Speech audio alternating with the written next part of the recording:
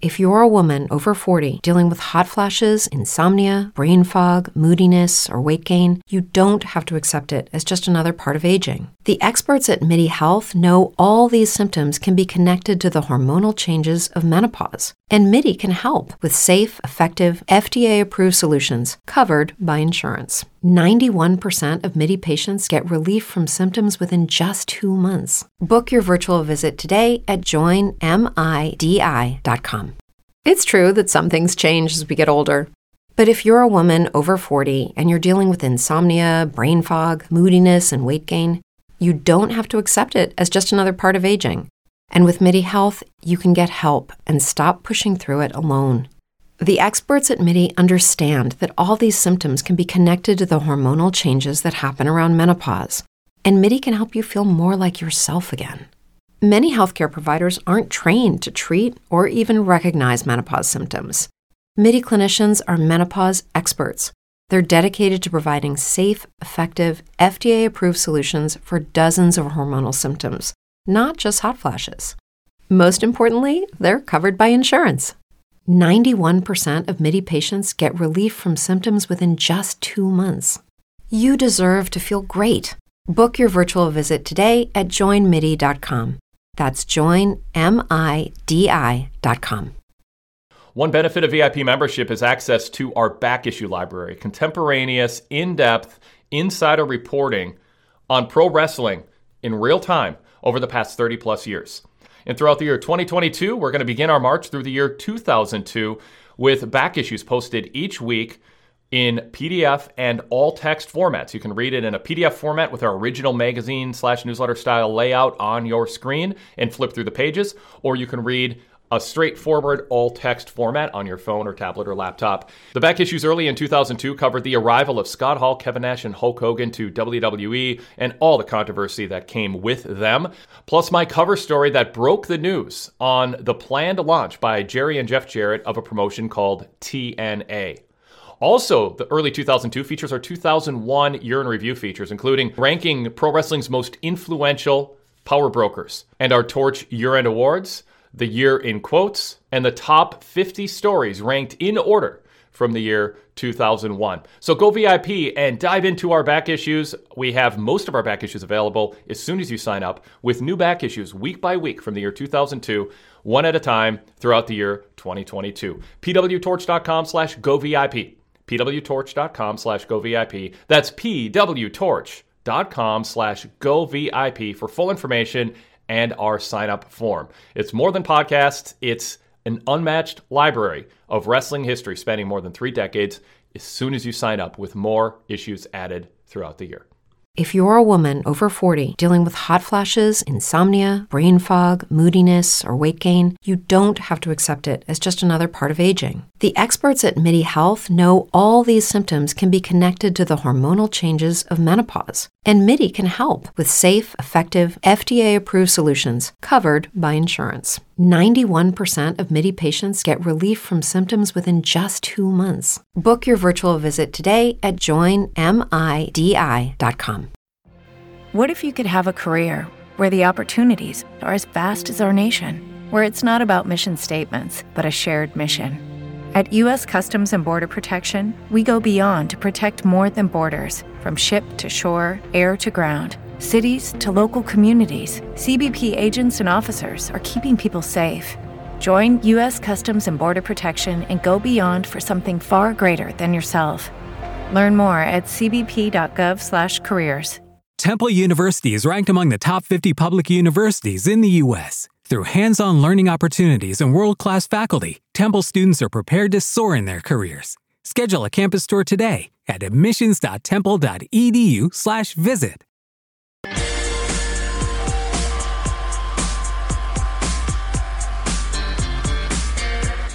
Now, PW Torch and Spreaker bring you the Wade Keller Pro Wrestling Post Show. It's time to flash back to Wade and Jason reviewing Raw from 5 years ago this week. We've got a doubleheader flashback for you here on the Wade Keller Pro Wrestling Post Show for Sunday, March 13th, 2022. First up is our Raw post show from 5 years ago this week, followed by the SmackDown post show from 5 years ago this week. First up, I host solo and take calls throughout the program, looking at the Chris Jericho, Kevin Owens segment, Roman Reigns, Undertaker, and Braun, Goldberg and Lesnar, Bayley, Sasha Banks, and Charlotte, some CM Punk chants, and more. Plus, we talked to 3 people who were on site for Raw that night. Then we move to the SmackDown post show the next night, and I talk with callers, including everything that happened with Randy Orton, AJ Styles, the Shane McMahon, AJ Styles angle afterwards on Talking Smack, the women's title announcement, Mickie James, Alexa Bliss, Dean Ambrose, Baron Corbin, and more. So let's get right to it. This is back-to-back nights of coverage of Raw and SmackDown 5 years ago this week. They live streamed on March 6, 2017 and March 7th, 2017. Here we go.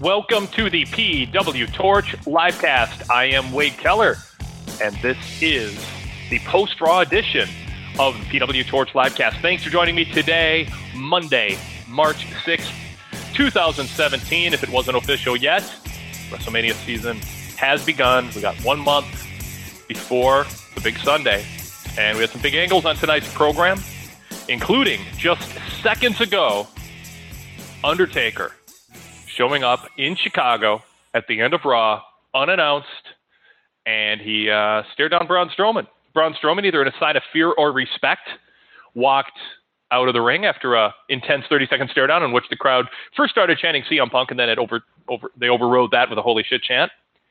Braun retreated through the crowd, and then Roman Reigns, who had earlier said, "Braun, if he wants to find me, I'll be in the ring," finally got around to coming to the ring.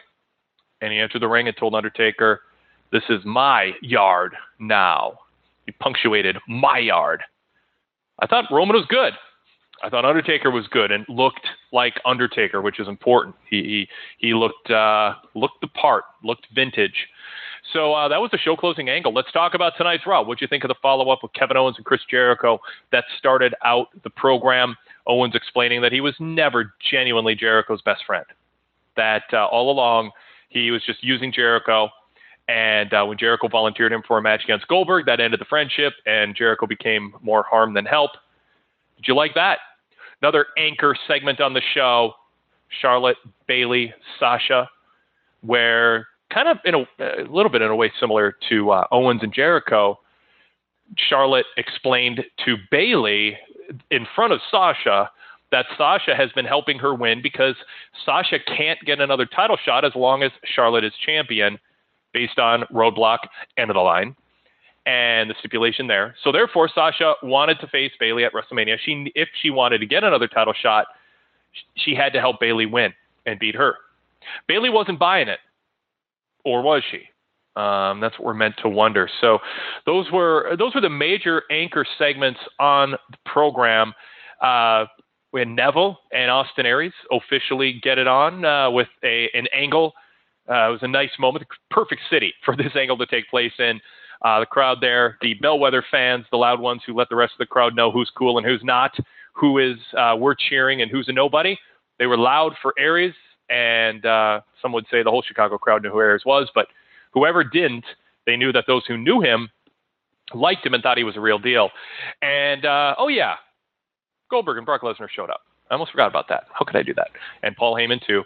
At a stare down, and Brock gave Goldberg an F5. Goldberg sweating so profusely, I'm a little worried. I say that as sort of a joke because I know it's kind of his look, and he gets all worked up, and it's kind of his gimmick. But, man, he was dripping after getting up from that F5, really the whole segment. So, yeah, I mean, a lot to talk about here and some smaller stuff. You know, Big E licking the ice cream truck. With that, as Hurricane Helms would say, with a different inflection than I just did, I put a poll up on Twitter, said, Big E licking the ice cream cart, thumbs up, thumbs down, or way down. 34% like it, thumbs up, 9% thumbs down, 57% way down. So 2/3 giving it a thumbs down, the vast majority way thumbs down. Not a very serious poll, but seriously, what's up with that? He looks like he's shrooming and hallucinating and who knows. So we're going to take calls. I'm going to take calls. Whole show. I'm going solo this week. I do want to announce on Wednesday on the midweek flagship this week at 1 Eastern, Sam Roberts from the Sam Roberts Show, Sam Roberts Wrestling Podcast, joins me. He and I always have a good time talking wrestling, whether I'm on his show or he's on mine, and he'll be on midweek to reflect on, digest, analyze, break down everything from the past few days and really the past few weeks in wrestling and look ahead with Sam to WrestleMania. Join us then. And if you have questions for us on current events in WWE or otherwise, you can email pwtorchlivecast@gmail.com. That's pwtorchlivecast@gmail.com. In fact, if you're listening live after Raw and you don't want to call or don't want to sit on hold and wait in line with all the people on hold, email right now your topic or question, and maybe I'll get to it. pwtorchlivecast@gmail.com. If you want to read my full report on Raw with analysis of almost all the major segments on the show and some minor stuff too, along with a full detail of what you might have missed, I was updating throughout Raw as Raw was airing at pwtorch.com. It's a mobile-friendly site, desktop, of course, friendly also. And get a real detailed account. I try to pick up on every detail in the ring, on commentary, on promos, crowd chants. I try to be very detailed and almost exhaustively so to cover segments that maybe you missed, or maybe you missed the entire show, or you want to find out what segments to go and check out. Plus, separate from that is my analysis in parentheses, italicized, my analysis of most of the major segments, if not all of them, and matches on the show. So check that out at pwtorch.com. I'll be doing the same thing on Tuesday night for SmackDown. Oh, one more plug for this week. Thursday, Interview Thursday, Jim Ross. In the heart of WrestleMania season, greatest announcer of all time, greatest play-by-play guy of all time, Jim Ross, the legend, the Hall of Famer, on with me. It's a Hall of Famer month with Diamond Dallas Page last Thursday. By the way, if you missed it, that Diamond Dallas Page interview last Thursday was good.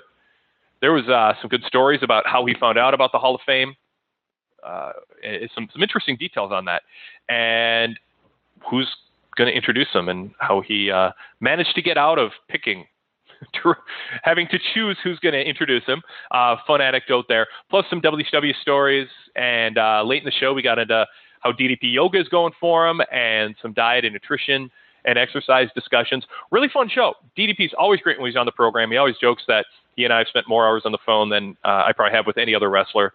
I'd say Sean Waltman probably gives him a run for his money as far as radio show and podcast appearances over the years, or Torch Talk appearances prior to doing the live interviews here on the live cast. But yeah, DDP, a frequent guest, and I did a long form Torch Talk with him several years ago too. Check that out. It's absolutely worth your time. As always, you can find our interviews at pwtorchlivecast.com on demand. If you want to scroll through, you're in the mood for a PW Torch livecast style interview, which are usually current events driven. That's something that we really aim to do here is differentiate our show from a lot of others by, with our special guests, focusing on current events in wrestling, making them very topical. And you can catch up on years of them at pwtorchlivecast.com, along with all of our other shows, including, by the way, Greg Parks and Pat McNeil hosting Sunday's post Fastlane livecast. If you missed out on that, it's still available for you. Yesterday's show, last night, about an hour and a half of phone calls and analysis from Pat and Greg. So I've set the table. I'm going to go to our first break of the show. When we come back, your phone calls the whole way through. So get in line now. Just scrolling through our switchboard here. Got about a dozen people on hold right now, and more being added. So our number, 515-605-9345. That's 515-605-9345. Right after this, more phone calls, or phone calls begin. When you drive a vehicle so reliable it's backed by a 10-year, 100,000-mile limited warranty, you stop thinking about what you can't do and start doing what you never thought possible. Visit your local Kia dealer today to see what you're capable of in a vehicle that inspires confidence around every corner. Kia, movement that inspires. Call 800-333-4KIA for details. Always drive safely. Limited inventory available. Warranties include 10-year 100,000-mile powertrain and 5-year 60,000-mile basic. Warranties are limited. See retailer for details. What if you could have a career where the opportunities are as vast as our nation, where it's not about mission statements, but a shared mission? At U.S. Customs and Border Protection, we go beyond to protect more than borders, from ship to shore, air to ground, cities to local communities, CBP agents and officers are keeping people safe.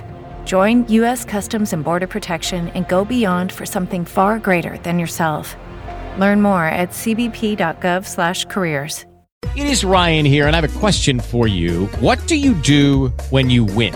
Like, are you a fist pumper, a woo-hooer, a hand clapper, a high fiver? I kind of like the high five, but if you want to hone in on those winning moves, check out Chumba Casino. At ChumbaCasino.com, choose from hundreds of social casino-style games for your chance to redeem serious cash prizes. There are new game releases weekly, plus free daily bonuses, so don't wait. Start having the most fun ever at ChumbaCasino.com. No purchase necessary. VGW. Void where prohibited by law. See terms and conditions. 18+. Thank you for subscribing to the Wade Keller Pro Wrestling Podcast and Wade Keller Pro Wrestling Post Shows. Don't forget, we got a whole lineup of other shows called the PW Torch Daily Casts. It's free. Just search PW Torch in your podcast app. A different show on a different topic throughout the week, including shows dedicated to AEW, NXT, MMA, Ring of Honor, and more. Just search PW Torch in your podcast app or check out links to the latest shows at our main website, pwtorch.com. Okay, round two. Name something that's not boring. A laundry? Ooh, a book club. Computer solitaire, huh? Ah, sorry, we were looking for Chumba Casino. That's right, ChumbaCasino.com has over 100 casino-style games. Join today and play for free for your chance to redeem some serious prizes. ChumbaCasino.com. No purchase necessary. Void where prohibited by law. 18+. Terms and conditions apply. See website for details. Lucky Land Casino, asking people, what's the weirdest place you've gotten lucky? Lucky? In line at the deli, I guess? Aha, in my dentist's office. More than once, actually. Do I have to say? Yes, you do. In the car before my kids' PTA meeting. Really? Yes. Excuse me, what's the weirdest place you've gotten lucky? I never win and tell. Well, there you have it. You can get lucky anywhere, playing at LuckyLandSlots.com. Play for free right now. Are you feeling lucky? No purchase necessary. Void where prohibited by law. 18+. Terms and conditions apply. See website for details. With the Lucky Land Slots, you can get lucky just about anywhere. This is your captain speaking. We've got clear runway and the weather's fine, but we're just going to circle up here a while and get lucky. No, nothing like that. It's just these cash prizes add up quick. So I suggest you sit back, keep your tray table upright, and start getting lucky. Play for free at LuckyLandSlots.com. Are you feeling lucky? No purchase necessary. Void where prohibited by law. 18+ terms and conditions apply. See website for details.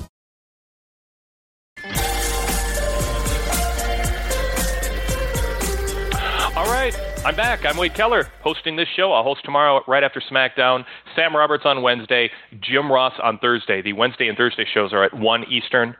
But, of course, Monday and Tuesday, I go on the air right after Raw and SmackDown. Okay. Oh, and one other plug. So much news going on in TNA last week. Really newsworthy week for Impact. Now I have to call it Impact Wrestling because TNA no more. And the PW Torch Livecast, the newest edition here in 2017, is the post-Impact show. As soon as Impact goes off the air, Mike McMahon and Andrew Socek are on the air. The popularity of the show continues to grow. Last week, easily the biggest they've done yet with all the news, caller support growing, and check that out on demand at pwtorchlivecast.com. Let's kick off our phone calls with Sean from Murfreesboro, Tennessee. Sean, welcome to the program. Wade, thanks for having me tonight. How you doing, sir? Doing great. Thank you for calling. Appreciate it. Yeah, I thought it was a good show, Wade. I really did. I thought the first segment with KO and Jericho was good. I thought he explained it well. You know, hey, you're not my best friend after all. You know, Sammy's my best friend. You're not. You were just my tool. I thought that was kind of a cool way to phrase it. And, you know, I liked getting them going for WrestleMania. I thought that was kind of a good way to kick it off. So I liked that segment quite a bit. The Goldberg-Lesnar I thought was good. I like just the little small of him get the F5 real quick, kind of get a little bit of a payback, you know, to kind of start off. You know, figure they're going to go back and forth quite a bit. But, you know, I thought it was pretty good, short and sweet. I thought Heyman's promo was good. I want to know what you thought about that overall, but I thought it was good. The women's segment, I like that they got to the triple threat, but how they got there made no sense to me again because Charlotte keeps making more sense as they go along. Bayley, all of a sudden, her character today cared about what happened at Fastlane, but she didn't care 2 weeks ago when she won the title the first time when Sasha interfered. and Sasha all of a sudden wanting to get in the title picture, the way, and then Nick's having to stand up for her, he's just in a bad situation. I mean, I want to know what you thought, but it was just weird how they got there. It just didn't make any sense. And it's like, then Sasha or Charlotte's interfering. Like, why would you interfere? Just let them fight it out. Why would you try to get involved and all of a sudden help Sasha basically get the win to get herself in the match? Like, it was weird to me, the whole thing. I was just kind of like, it's gotten worse and worse to me. And Stephanie just seems like she makes more and more sense, by what she says. And I don't know what you thought overall of the whole segment itself, but that's what I thought about it. Look, I'll focus on the women's segment. I agree that the ending was clunky and could have been much better with Charlotte and Dana interfering. Dana distracting the ref as Charlotte leaned through the ropes. And the story that the announcers told, and I think the intent of the match, of the finish of the match, was that Charlotte was trying to pop Sasha Banks in the face to get her to break the hold on Bayley. And that might open up Bayley to maybe hitting a Bayley to belly. The problem is Bayley was about to reach the bottom rope and force a break. And then seconds later, after Charlotte interfered, Sasha reapplied the bank statement and got the win. So it made it look like Charlotte's interference stopped Bayley from getting a break and helped Sasha immediately win. And I just think it was a bad finish. I think the producers or the wrestlers themselves came up with a bad finish. It did not play out the way. I give them credit for the idea being that Charlotte wanted a one-on-one match. She was trying to help Bayley win. But I take away almost all credit because it didn't come across that way to viewers. Even the announcer seemed a little confused. And then I think it was clarified in headset perhaps, or whatever, and they figured out what was going on, and Cole tried to make the best of it and explain it. But yeah, and I mean, maybe Bayley is a livecast listener, and I shamed her into caring about the fact that she was holding the title. I've done so much audio this week with so much pushback from people telling me that Bayley had nothing to apologize for, and now she's come around to my way of thinking. Stephanie made a pretty good case. Obviously, 2 times now, Bayley should be feeling a little. To me, I think that it's not to get off onto a hot button topic, but it's the same thing with Hulk Hogan and the comments that he said and the words that he used.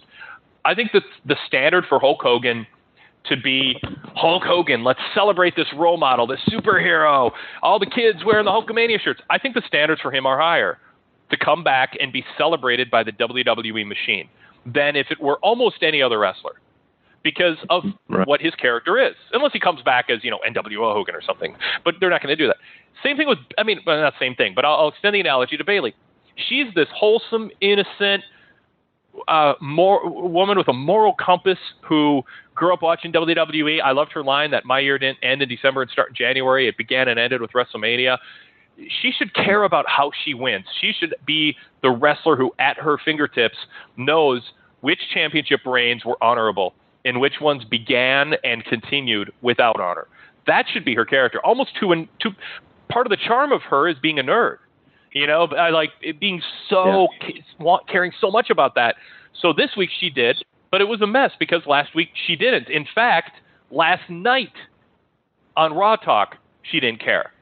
She was with Sasha Banks, smiling, laughing, yucking it up because they were both victorious, and suddenly now she's not. And so it is a bit of a mess. Now, all that said, let's remember where we came from a couple years ago. We have fans caring about live reports where the crowd wasn't all that into Sasha and Bayley because they didn't have a heel in the match, and I think everyone was just waiting for Charlotte and Dana to interfere. But nevertheless, they have a women's segment that's going to be a significant part of WrestleMania. It's getting significant time. It's doing well enough. They're putting it in anchor segments at the top of each hour or at the end of the show. All isn't lost, but yeah, there's a number of aspects of this that should have been done better, and Bayley is an easy character to do, and they've been messing her up. I think they can redeem it and fix it a certain amount, but it's too bad that they made it as complicated as they did. Yeah, I agree with you, Wade, 100%. I just had 2 more quick things, and I'll let other callers get in. Sure. The Aries Neville segment, I love that. That was great. Yeah. I've been waiting for Austin to get going for so long, so it's cool to kind of see him, get rocking in his babyface role. So that was cool. And then that orbital bone, I'm with you on that orbital bone injury looks like it's going to be there forever. I mean, he looks different. Yeah, he did. I was surprised too. Yeah. And then the last segment, I'm with you. I mean, Roman, his one line was good. I mean, I'll give him credit. It was good. It was very good. Yep. But I mean, they've got to turn him heel. It's so bad. I mean, the boos were just awful. The Roman sucks chants were awful.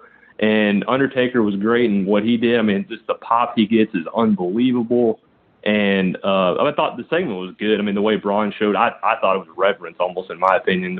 Just like, I better just get out of here. It's his segment. Let him go for whatever's going to happen. But I just want to know what you thought, But if they don't turn him heel, I just think it's a major, major disaster, and it's going to be awful after WrestleMania. But that's all I had. Wade, thanks for taking my call. Appreciate it. Sean, thanks. Appreciate you giving your thoughts on those and throwing out those topics. Good stuff. I mean, the Roman Reigns, should they turn him heel? I mean, Vince wants to get Roman over as a star. He isn't particularly preoccupied right now with whether he is a heel or a face. Having Braun Strowman say Chicago hates you or doesn't like you, acknowledging that shows that, I mean, that's not improvising. I can't imagine. Well, if it is, we'll find out and he'll be in trouble. But I think that line was authorized, and it's just acknowledging the obvious. But, I mean, obviously the crowd is going to boo Roman Reigns at WrestleMania. I mean, I say obviously. I mean, I think it's very, very likely. And I don't think Vince McMahon cares at this point. I think that he is thinking Roman being in the ring against Undertaker will help Roman become a bigger star. And the performance, whatever happens, Vince thinks, will make Roman a bigger star. I think the intent is for Roman to be a babyface after Mania, but if not, I mean, he'll become a bigger star because he was, even if he turns heel, because he took on Undertaker. Obviously, the crowd is booing Reigns, so whether they have turned him officially or not, they've put him in a position to be booed, not cheered, but at least he's being booed against somebody who everybody would go, well, no wonder he's getting booed because it's under frickin' Taker. And so it doesn't make Roman look as bad. So in that sense, there's a little bit of a consolation for Roman. It's not like they hate him, they just love Taker. That can be what he banks on. Okay, round two. Name something that's not boring. A laundry? Ooh, a book club. Computer solitaire, huh? Sorry, we were looking for Chumba Casino. That's right. ChumbaCasino.com has over 100 casino-style games. Join today and play for free for your chance to redeem some serious prizes. ChumbaCasino.com. No purchase necessary. Void where prohibited by law. 18+ terms and conditions apply. See website for details. With the Lucky Land Slots, you can get lucky just about anywhere. This is your captain speaking. We've got clear runway and the weather's fine, but we're just going to circle up here a while and get lucky. No, nothing like that. It's just these cash prizes add up quick. So I suggest you sit back, keep your tray table upright, and start getting lucky. Play for free at LuckyLandSlots.com. Are you feeling lucky? No purchase necessary. Void where prohibited by law. 18+ terms and conditions apply. See website for details. With Lucky Land Slots, you can get lucky just about anywhere. Dearly beloved, we are gathered here today to... Has anyone seen the bride and groom? Sorry, we're here. We were getting lucky in the limo and we lost track of time. No, Lucky Land Casino, with cash prizes that add up quicker than a guest registry. In that case, I pronounce you lucky. Play for free at LuckyLandSlots.com. Daily bonuses are waiting. No purchase necessary. Void where prohibited by law. 18+. Terms and conditions apply. See website for details. Give yourself a reason to look forward to going to the mailbox each week with a PW Torch newsletter paper copy subscription. Details at pwtorch.com/papercopy. It's 12 pages every week, packed with my TV reports, along with exclusive features such as my cover story on the top story of the week, our pay-per-view roundtable reviews from the Torch staff, exclusive feature-length columns from Greg Parks, Rich Fan, Sean Radican, Alan Cunahan, and Zach Hadorn, Torch Talk transcripts, the latest news, and more. pwtorch.com/papercopy. Take a break from screen time and settle in every week with a mega dose of wrestling news and analysis with a Pro Wrestling Torch newsletter, paper copy edition, in the year 2022. You can get a full year of home delivery for just $99. Or try us for an 8-week trial subscription. pwtorch.com/papercopy. Hello, it is Ryan, and we could all use an extra bright spot in our day, couldn't we? Just to make up for things like sitting in traffic, doing the dishes, counting your steps, all the mundane stuff. That is why I'm such a big fan of Chumba Casino. Chumba Casino has all your favorite social casino-style games that you can play for free anytime, anywhere with daily bonuses. That should brighten your day a little. Actually, a lot. So sign up now at ChumbaCasino.com. That's ChumbaCasino.com. No purchase necessary. VGW Group. Void where prohibited by law. See terms and conditions. 18+. Judy was boring. Hello. Then Judy discovered ChumbaCasino.com. It's my little escape. Now Judy's the life of the party. Oh, baby, mama's bringing home the bacon. Whoa, take it easy, Judy. The Chumba life is for everybody. So go to ChumbaCasino.com and play over 100 casino-style games. Join today and play for free for your chance to redeem some serious prizes. ChumbaCasino.com. No purchase necessary. Void where prohibited by law. 18+. Terms and conditions apply. See website for details.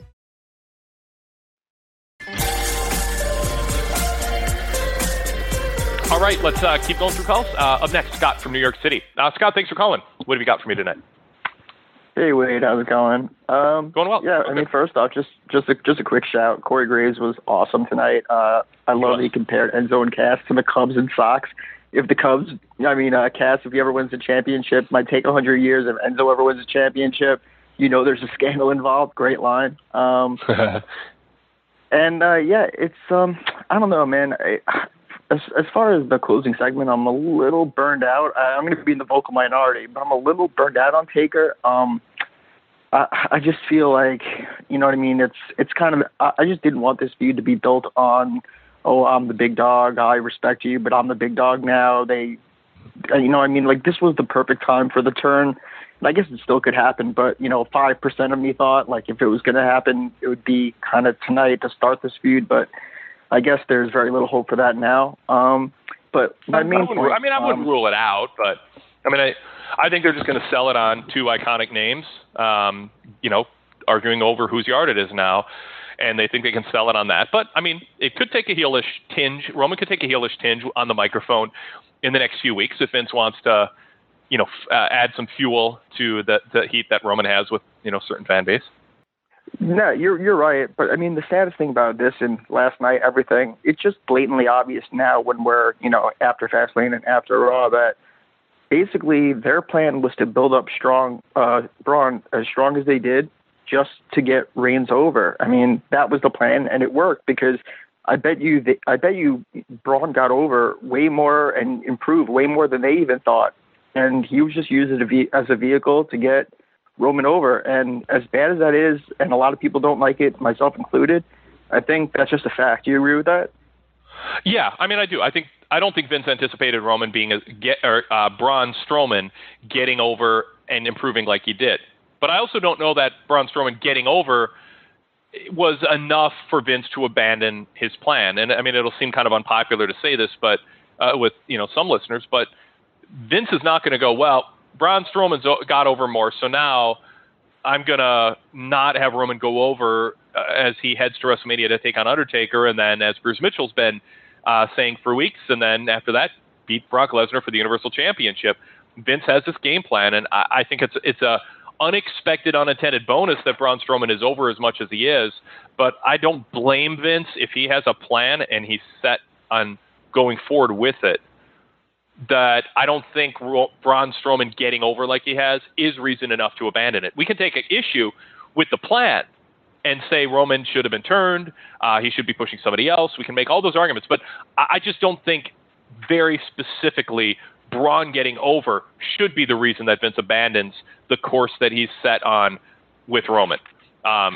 So, that's where I am. But yeah, Braun was meant to be built up for Roman to beat, and that was probably in Vince's mind 6 months ago. So in a way, I kind of, applaud him for sticking to his guns and sticking to his plan, at least when it comes to not kind of getting wishy-washy with Braun and just giving us what he gave us last night. I agree. And then my final 2 points. The first one is, looks like there's going to be no multi-man ladder match, which seems weird because you want to get everyone on the card, but with the cruiserweights looking like it might be one-on-one, I can't find a spot for that match. And then the second thing I'll just throw out at you is a lot of talk. I remember last week you were talking, does the Universal title match need Goldberg-Lesnar, or does, Lesnar-Goldberg need the belt? I'll use the same theory, but in a different match. I don't think Jericho-Owens needs the U.S. title at all, but I think it's great for the title itself because there's nothing more devalued than the U.S. title. So that match is great for that title. I think it will bring something a little bit to it, because right now it's just been, even on Jericho, it's nothing. So I think that's good for the title. But disappointing no ladder match. It does happen, because I think last year was the best match on the card. So, that's all I got for this week, and look forward to the rest of the show. Thanks, Wade.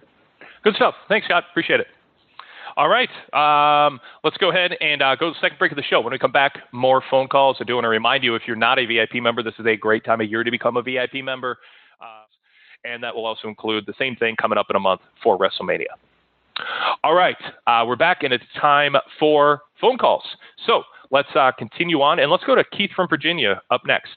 Keith, thanks for holding patiently. What have you got for me tonight? Hey, Wade. How you doing? I'm doing good. Doing well.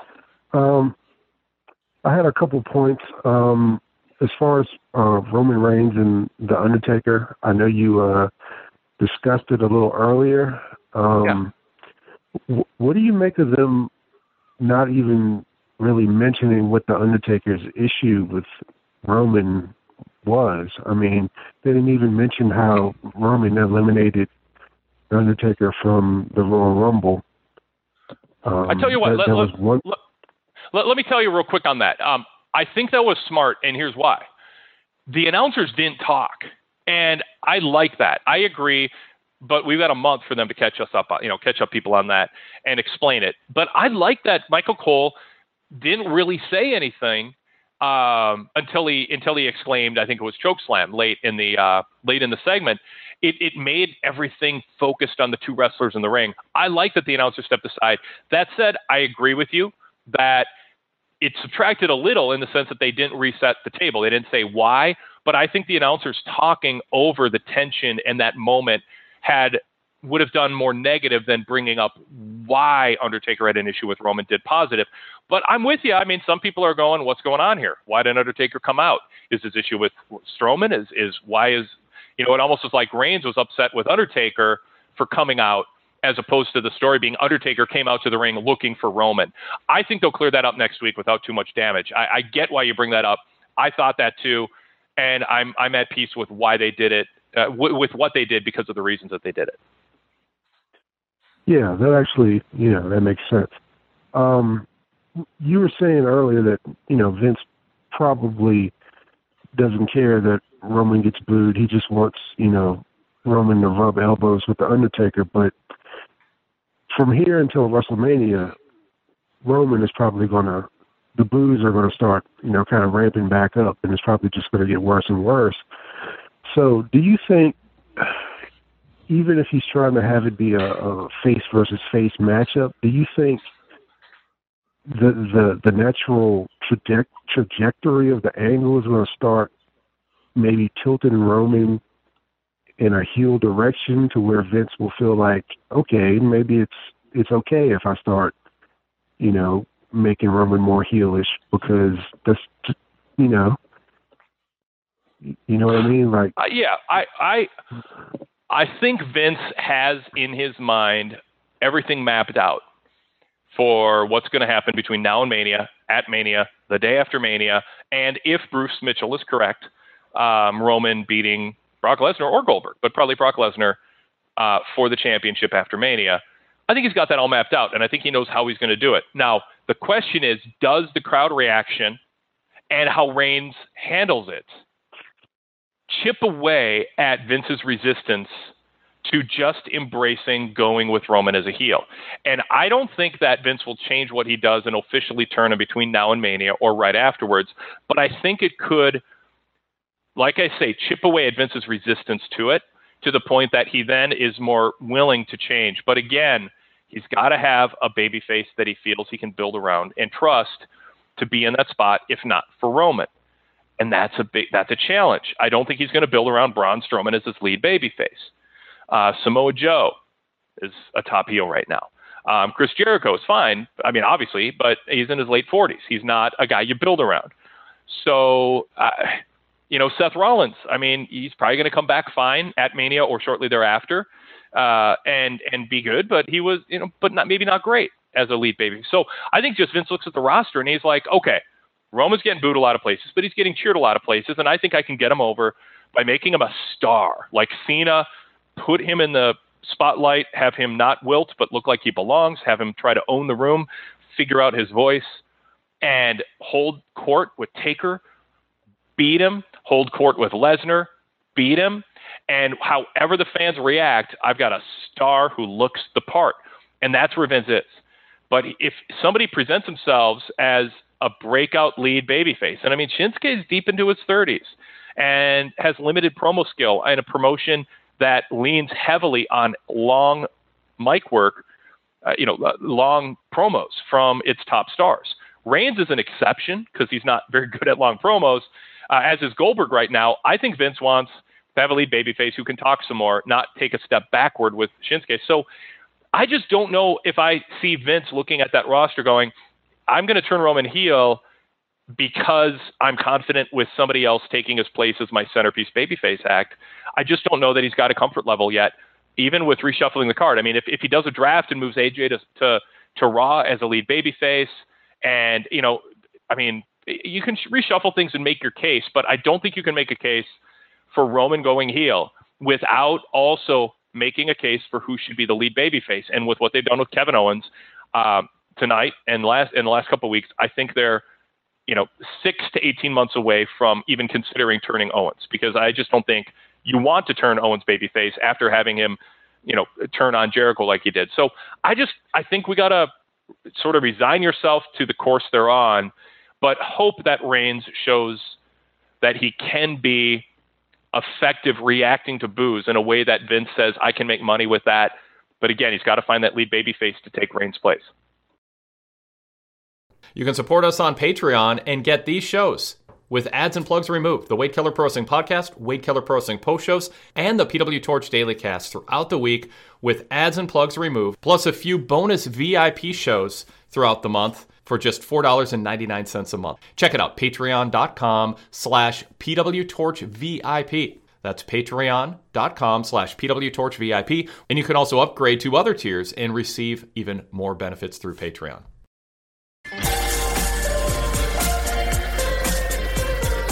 And just one more. It's more of a comment than anything. I may be in the minority. I don't really know, but I have never been able to stand heel commentators. I don't get it. I've never liked it. I always admired the Brain, as a personality. But I just don't get the concept. I find it horribly annoying. It's like watching wrestling with Sean Hannity sitting there telling me the exact opposite of what I'm seeing. That's something that I would love to see go away permanently. But anyway, that's just a thought. Oh, all right. I appreciate it, Keith. Yeah, absolutely. We got someone put Corey Graves over, a caller earlier, and now we got a caller saying just do away with heel commentators. I mean, I think heel commentators can be done well. I think it can be done poorly. I think what makes heel commentators less annoying is when you have a strong personality offsetting their comments. And David Otunga has shown glimpses of that. Byron Saxton is earnest, but not particularly effective or forceful usually. And he's been turned into such a joke that, a butt of jokes that it's hard to sometimes take anything he said seriously. But I'm going to get where you're coming from, Keith. All right, let's go to area code 314. 314, you are up now. Please state your name and where you're calling from. Hey, how you doing, Wade? This is Damien from St. Louis. Hey, Damien, thanks for calling. What have you got for me tonight? Well, just going on that last segment, I really do believe that based on how it panned out, they're going for Roman versus Undertaker at WrestleMania. And I'm sure he still has his issues with Braun Strowman, but I'm sure that whatever issue Strowman and Roman gonna have, they're gonna work it out on Raw much rather than Mania, because a lot of people have been saying that perhaps this could end up being a triple threat match between Braun, Roman, and Undertaker. But I really don't see that happening because, as you've been talking about, Vince wants to make Roman a star, and the best way to do it is to have him face Undertaker without no third party being involved. Now, am I correct in my assessment that that's what they are going for, or do you have another idea of how this may pan out? I think it is what you say. I don't think there's another route they're going to take. Okay. Yeah, I think you're right. In that case, I think that's probably might be for the best. I mean, I just want people to understand that I have no ill will towards Roman. I mean, it's kind of unfortunate that he gets put in this position, almost like how John Cena was for many years, where some people hate him, some people love him, but like you've been saying, Vince just wants to make a star out of Roman, and despite all that Roman's been going through, he's been putting in the work. So it'll be really interesting to see how this will play out between him and Undertaker. Another thing that I wanted to touch on too is the crowd tonight in Chicago. I mean, that was hot for very good segments, but they really annoyed the crap out of me because of the fact that, once again, they're continuing to chant for a guy that has moved on and has shown that he is never coming back. And I'm talking about, of course, CM Punk. Even Stephanie, once again, saw it upon herself to try to shut down those chants during that whole women's segment tonight.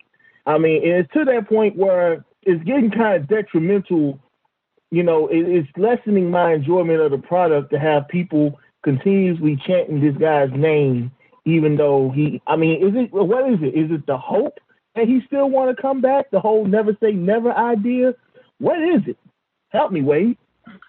I wouldn't say it's never say never, but I think it's deep appreciation for and respect for what they believe CM Punk stood for as a wrestling act on television and as a person. It sure helps that Punk is a huge Chicago Blackhawks fan, and that's a Chicago Blackhawks town. And it also is, in part, you got this Roman Reigns character who's getting a major push. And I bet, I don't know what percentage of fans in that building heard CM Punk's podcast with Colt Cabana, but I bet it's above 50%. And certainly just about everybody there's aware that Punk said in his last months in the company, last weeks in the company, Punk, we need you to make Roman look good. And that Roman is being groomed for the spot that fans felt Punk deserved. And they aren't going to stop letting management know until Roman Reigns is gone, and that's not happening, or he's a heel, that they think they made a mistake not committing and building around CM Punk. I mean, that's what they're doing. And it's part of it just to upset what's going on. Of course, that's part of their motivation, is to take joy in throwing things off. I think Goldberg was going to reveal some deep, dark secret to us, something he had never said to anybody before. And then the crowd started chanting CM Punk. Goldberg nodded. I could just see Vince backstage panicking, going, oh God, don't leave script, Goldberg. What's he going to say? Paul, cue Paul's music. Go out early. And because even Goldberg seemed surprised by that, but he just wanted to cut it up. Stephanie McMahon power talked her way through the CM Punk chat. I mean, she was not going to pause. She was going to talk, commas, no periods, no paragraph breaks, and talk her way right through it, trying to get the fans to not, seem like they're getting under her skin and not have any pauses in between what she was saying like normal. I mean, they find a way to adjust. Here's the thing. As annoying as it might be sometimes when the crowd seems to want to make a statement about something that isn't what's going on in the ring, that's absolutely their right to do so. They're paying they're paying their tickets. They're paying for tickets, and WWE has said, their focus groups are these live crowds. They have the right to do it. We have the right to judge it and maybe think they're not cool, or they're going too far, or it's a little much, or it's old. I mean, I'm certainly critical of certain things crowds do, but they have the right to do it, and WWE ought to listen. And the positive side effect is that there's an energy when they go to Chicago, and an unpredictability that is fun, even if there's there's times where you might be chuckling, but you're also kind of annoyed because it's taking you out of the moment. Frickin' Goldberg standing in the ring, and instead of just soaking up the moment and seeing where things go, there's 10,000 people trying to throw him off with a CM Punk chant. But WWE can avoid this by, when they get somebody like Punk, treating him the way that the majority of fans, at least in that market and probably around the country, wanted him to be treated. And I don't think the fans need to just accept what WWE feeds them. I have mixed feelings because I admire them speaking out and not just going away because Stephanie mocked Punk being a loser. So, you can talk kind of mixed feelings about it. I like when I see Chicago come up on the screen when they're doing a TV or pay-per-view. I know it's going to be an interesting night, but I also get, what you're saying is sometimes it can be annoying when they're just stepping on the segments that we're all there to watch. It's like somebody talking in the middle of a movie. Sometimes you just want to be in that universe and not be reminded of something else. Damien, I appreciate the call. Any closing comments? Yeah, I just want to say real fast, and I'm with you about the whole, fans, they pay for their tickets. They have a right to do what they want. But at the same time, it's like, and it's not just the whole Punk chant. It's also these assorted chants, the "This is awesome" chants, 10 minutes into a match, the "what" chants. It just seems like fans have gotten out of control with wanting to take over, let their voice be heard. Oh, of course, don't forget the 10 chants whenever a referee does a count out. But I'm just saying it's just gotten out of control, and I feel like fans just need to have a little bit more of a decorum on how they should be able to behave while they're watching a wrestling show. But what do I know? But other than that, thank you, Wade. Have a good night. Thanks for taking my call. Thanks, Damien. Appreciate it. All right, we had a big UFC show on Saturday night, a little less big, with one of the top 2 matches not taking place. We got full details on why, everything going on there. The latest between, I was going to say CM Punk, the latest between Michael Bisping and George St. Pierre at their press conference. And we got daily trivia, roundtables on hot topics. And we'll have, you can read our coverage from Saturday night's event and the fallout. We got an article up today, Fights to Make Next, based on winners and losers at UFC 209. Thanks for downloading today's show. Take it to the next level with a VIP membership. Get shows like this, the Wade Keller Pro Wrestling Podcast, Wade Keller Pro Wrestling Post Show, and the PW Torch Daily Casts on our PW Torch VIP podcast feed, with ads and plugs removed from the shows for a streamlined listening experience. And also hear the VIP exclusive shows that I host with Rich Fan and Todd Martin. Everything with Rich Fan and The Fix with Todd Martin's signature VIP series that you're missing out without a VIP membership. So go VIP here in 2022 and enjoy all the benefits, all the bonus content, and the ad-free listening experience. pwtorch.com/govip.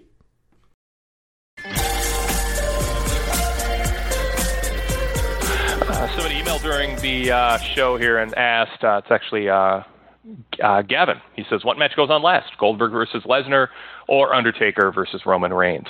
Well, what if it's Randy Orton and Bray Wyatt? And I say that seriously, assuming that Randy beats AJ on SmackDown and takes on Bray. I wouldn't be shocked. And the reason I say that is Goldberg Lesnar is the main event of the show because the title's on the line. It's 2 part-timers. It's epic based on what happened at the Rumble, what happened at Survivor Series, what happened tonight.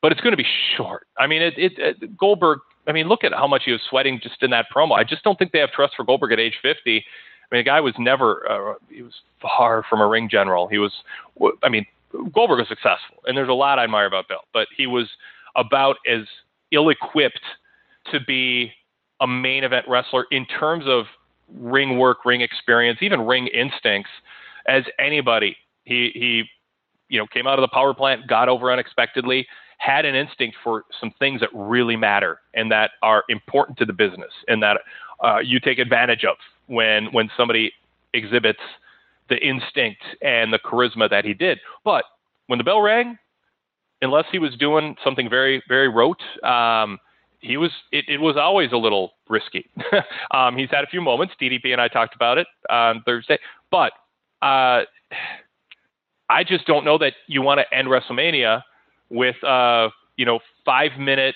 the whole thing with the ring introductions and all the pre-match stuff will probably take longer than the match. Maybe not. Maybe they work out this masterful match. They're practicing in a wrestling ring. and working it out, and they're going to have this. They're going to shock us with a 22-minute classic or a 12-minute. Wow, I can't believe it lasted that long. Maybe, but my hunch is it probably goes pretty short. So you could do Randy and Bray at the end. However, I wouldn't vote for that. I'm just saying maybe because it's the WWE Championship match, and I think they might want to put that on last. I think once Lesnar Goldberg happens, people are going to feel like the main event has happened, especially if Roman and Undertaker already happened. So they could end with Roman Taker, and I wouldn't rule that out. I'm curious what the it's one of those kind of subplots to WrestleMania every year. What is the match order? Sometimes it has to do with what are the finishes. Vince wants a happy ending. Is Goldberg losing to Lesnar a happy ending? Is Reigns beating Taker going to lead to people throwing garbage in the ring and booing if Reigns wins? Or do you have Taker win and then turn heel and attack Undertaker? You have to consider when you think of match order, what is the outcome to the match? Because I think Vince, it doesn't always work out, but I think Vince considers and leans towards wanting people leaving the building happy. He wants them to leave with the hometown scoring that goal in overtime in Game 7 of the Stanley Cup. He wants the fans happy and celebrating, not disgruntled, especially at WrestleMania. So that's going to play into it. If Randy's a babyface and Bray's the heel, and Randy is going to beat Bray and stand tall at the end of WrestleMania, maybe that's the match Vince chooses. And then Taker Reigns takes place mid-show. They put a couple other matches out there to bring the crowd down. They do Goldberg-Lesnar. Crowd is electric immediately. They bring Bray and Orton out to have more of a full-fledged match. I don't know. I'm intrigued. I'm very curious to see what happens. Good topic, Gavin, and we'll bring that up to different co-hosts in coming weeks and guests on the program. Jim Ross, I'll talk to him on Thursday. Maybe I'll remember to ask him about this. And Sam Roberts and I can talk about it Wednesday too. All right, next caller, Chris from Las Vegas, Nevada. Thanks for holding. Chris, what's on your mind? Hey, so I was actually I was watching Raw tonight, and I'm still kind of baffled about the whole Fastlane thing that happened last night with all the little undefeated streaks ending last night. But as far as Roman and Taker goes, there's part of me that wants, to have it as a one-on-one Roman versus Taker. But as the caller mentioned from before, I almost also see this going to a triple threat, almost to protect Taker's health. Right. Fastlane last night, Roman and Braun put on a great match, and Braun is a pretty fast-moving guy, and for his size, and the match still seemed to have kind of a slow pace to me. And you got to think, if Roman is going in there one-on-one with Taker, that match is not going to be, like 2012, the end of an era match, or really any match. You could almost probably put it up there with Taker's WrestleMania 30 match with Lesnar, but I don't think it will be a fast-paced match at all if they decide to do a one-on-one. Well, no, I don't mean to be dismissive of the notion and the possibility of a triple threat with Taker for the reasons you bring up, Chris. I think in the end they're going to trust Roman and Taker to through bells and whistles and smoke and mirrors have that epic one-on-one match. I think that Taker, from a pride standpoint, would not want a anything but a one-on-one match. I think it would be an admission that maybe he stayed around a year too long if he's out there with two other people in the match to help carry things. But maybe that's the reality of what has to happen. There's a payday. There's, fans want to see him in the ring. And if it's no match or a triple threat, I could see that. And that keeps Braun in the mix. Braun Strowman is special referee. They could do something like that too. People want to know what's Braun's role. They want him in a significant spot other than winning an Andre Battle Royal or something. Maybe they just say the only man who can control these two is Braun, and that's an X factor in the match that leads to something. So, as much as it's sort of, quote, predictable what is going to happen at Mania from a matchup standpoint, and a lot of things are kind of falling into places, rumored and as forecast, there's still a lot that we don't know in terms of how all this plays out. And I don't know, it's another interesting topic to bring up with Sam Roberts Wednesday and Jim Ross on Thursday, get their take on the possibility of where Braun might fit in and how Undertaker might feel if it were a triple threat. But, if they have to do it, they'll do it. I don't think that they'd do it because they think it's a great idea. I think they would only do that if they felt that Taker's just physically probably not able to be relied upon to fill a full-fledged match with Roman. Yeah. And then one more question I had about tonight's Raw was about the women's division, how they're shaping up Mania for the women's title. You know, a lot of people are looking at it and they're just like, well, you know, it's the same thing as last year except for it's Becky. Instead of Becky, it's Sasha. Or not Sasha, Bayley. And I'm kind of thinking that Nia Jax is somehow going to be thrown into the mix. You know, I'd want to see that, but at the same token, I don't know. They're kind of being, you know, cruel towards Nia Jax last night on Fastlane, especially during the Raw talk. You know, they were Lawler was kind of making like tasteless jokes here and there, but you know, there was that, and I was kind of like, well, does Nia have like, you know, heat on her, or you know, what's the deal? But what do you think the women's division is shaping up to be like for Mania? I think Nia Jax is, if once things get sorted out next week, I think Nia Jax is going to make her case. And I mean, I haven't thought it all. I haven't like booked it out in my head about, you know, what are the best options if they try to make it a fatal four-way. But if Charlotte complains that as much as she doesn't think Sasha's out to get Bayley, she doesn't like that it's going to be a 2-on-1, and somehow, you know, it seems like she's asking for Dana to be in the match, but it turns out then that Mick Foley listens and says, oh, okay, well, we'll add Nia Jax. She's got some significant wins. She's in title contention, and Charlotte kind of freaks out at that because that's not what she was looking for, or she embraces it because she thinks Nia's on her side. I mean, there's ways to do that, and we got a month to go, so I wouldn't rule that out either. I think they've invested enough in Nia Jax. I wouldn't completely discount what's said on Raw Talk, but I think some of Jerry Lawler just riffing, trying to be controversial and trying to, you know, play to the spirit of what talking smack has become a little bit. And, you know, maybe he's being fed some of those lines too, just because it's a smaller audience and Vince is a bully and they think that it's funny to do, even if it's a small segment of the audience seeing it. Yeah, I don't know. There's just something about it. I was like, man, that, you know, what Lawler was saying, it was, I don't know, it was just kind of tasteless, and I didn't really care for it that much because I was like, it's like, look, you know, you want to build up Nia Jax to be like, you know, not necessarily the Braun Strowman of the women's division, but you want to build her to be a powerhouse, and I don't know, it just kind of seemed like it was almost like burying, you know, just with what he was saying, and then the finish to last night's match at Fastlane, and then not seeing her on Raw tonight. So, yeah, we'll see. I mean, if there's a story, you know, there's a story there. If they are actually, you know, kind of burying her and turning on her, I'm not against her being in that match. I think she's been a significant part of the women's scene, and I think you can tell a decent story. Absolutely. And part of me kind of likes 4-ways better than 3-ways. I like one-on-one the best.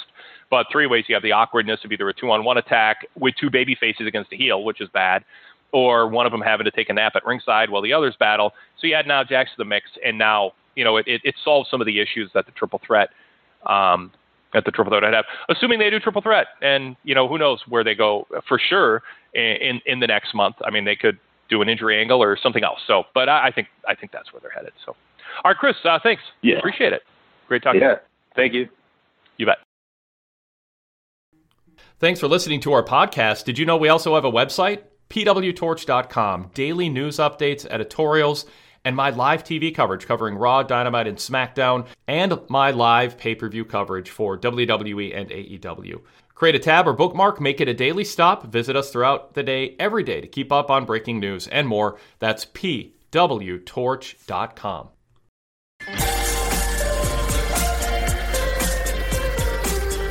All right, let's try to get to Harvey in Chicago. Hope your cell phone is holding up. Just saw your email. Harvey, were you at the show tonight? Yes, I was. All right, cool. Well, how was it? Tell us what we might not have noticed by watching on TV, especially if you've been listening to the show tonight here. It was probably the loudest and the quietest I've ever heard Chicago. It came across that way. Punk chant. Yeah. That CM Punk chant during the women's segment was it was deafening. But during the cruiserweights, like, it was awkward. It was so quiet. Like, I felt uncomfortable sitting in the crowd. Wow. They liked Austin Aries.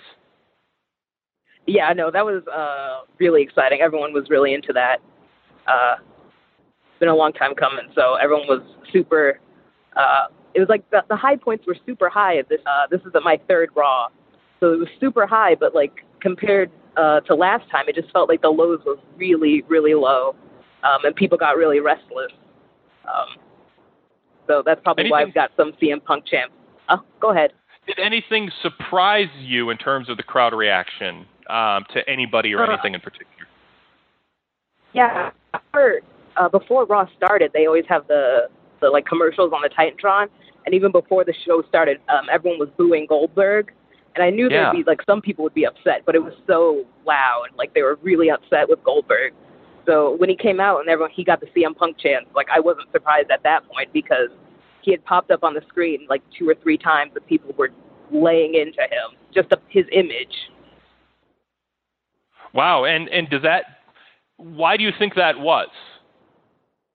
I have to assume Kevin Owens. I have no clue. I mean, when he was coming to the ring, when he was coming to the ring, everyone was chanting Goldberg, but once he arrived, not pretty. Yeah. What anything happened before the show or after the show in terms of dark matches or post-Raw segments of note? Well, I guess main event spoilers. Jinder Mahal versus Curtis Axel. Jinder won, and then there was a cruiserweight tag. Mustafa Ali and Gallagher versus Nice and someone else who I forgot. So, and babyfaces went over in that one. How was Gallagher? Was Gallagher over? Yeah, but it was really quiet. Like all the cruiserweight segments were really, really quiet. Yeah. Anything after Raw went off the air? If the closing scene, the last we saw was Undertaker just holding his arm up. Roman kind of like leaned on the turnbuckle and looked kind of like disappointed, but that was it. Backlash will be back in Chicago after Mania. So. All right. Yeah. That's going to be. Yeah. That'd be cool. That's it. Yeah. I mean, anything else you want to add besides the in-person perspective? Just thoughts on what they did? Well, I mean, keeping Stephanie off TV, I know everyone always harps on it, but bringing her out in Chicago always seems like they want CM Punk chance.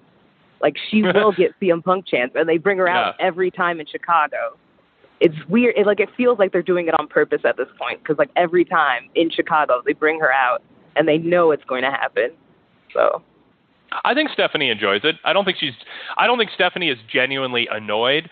I think there's probably another adjective for it other than annoyed. But I think she enjoys the challenge of a crowd and neutralizing them. And I think she kind of takes some joy in that. But also just, I mean, I'll say, I think if they had their way, they wouldn't ever hear a CM Punk chant again. But I think when they go to Chicago, they know it's going to happen. And Stephanie, I think, enjoys stepping up and facing it and trying to shut the fans down and getting to call them losers and all of that kind of thing. But what I thought was interesting is Triple H in that video segment talking about how WWE treats their athletes so great. Our rehabilitation, it's the best doctor. And they're in Chicago, the crowd's chanting CM Punk. Punk had expressed dismay with how he was treated and that he felt his health was disregarded and symptoms were there of concussion issues. And so I thought, I wonder if they would have said that if they were not in Chicago or if the situation with Punk had never happened. It felt a little weird and out of character for the heel Triple H character just to put over Punk's rehab treatment that WWE is paying for so heavily. If it wasn't that, I feel like there's some other ulterior inspiration for that. Harvey, anything else? Yeah. No, that was it. All right, cool. Appreciate you calling. Always good to get somebody who's at the show. Call again. All right, that is Harvey, who is in Chicago for tonight's program. One more break, and then we'll come back and finish up with more calls. So if you can hold on, if you're on hold and can hold on, please do. Here is our final break of the show.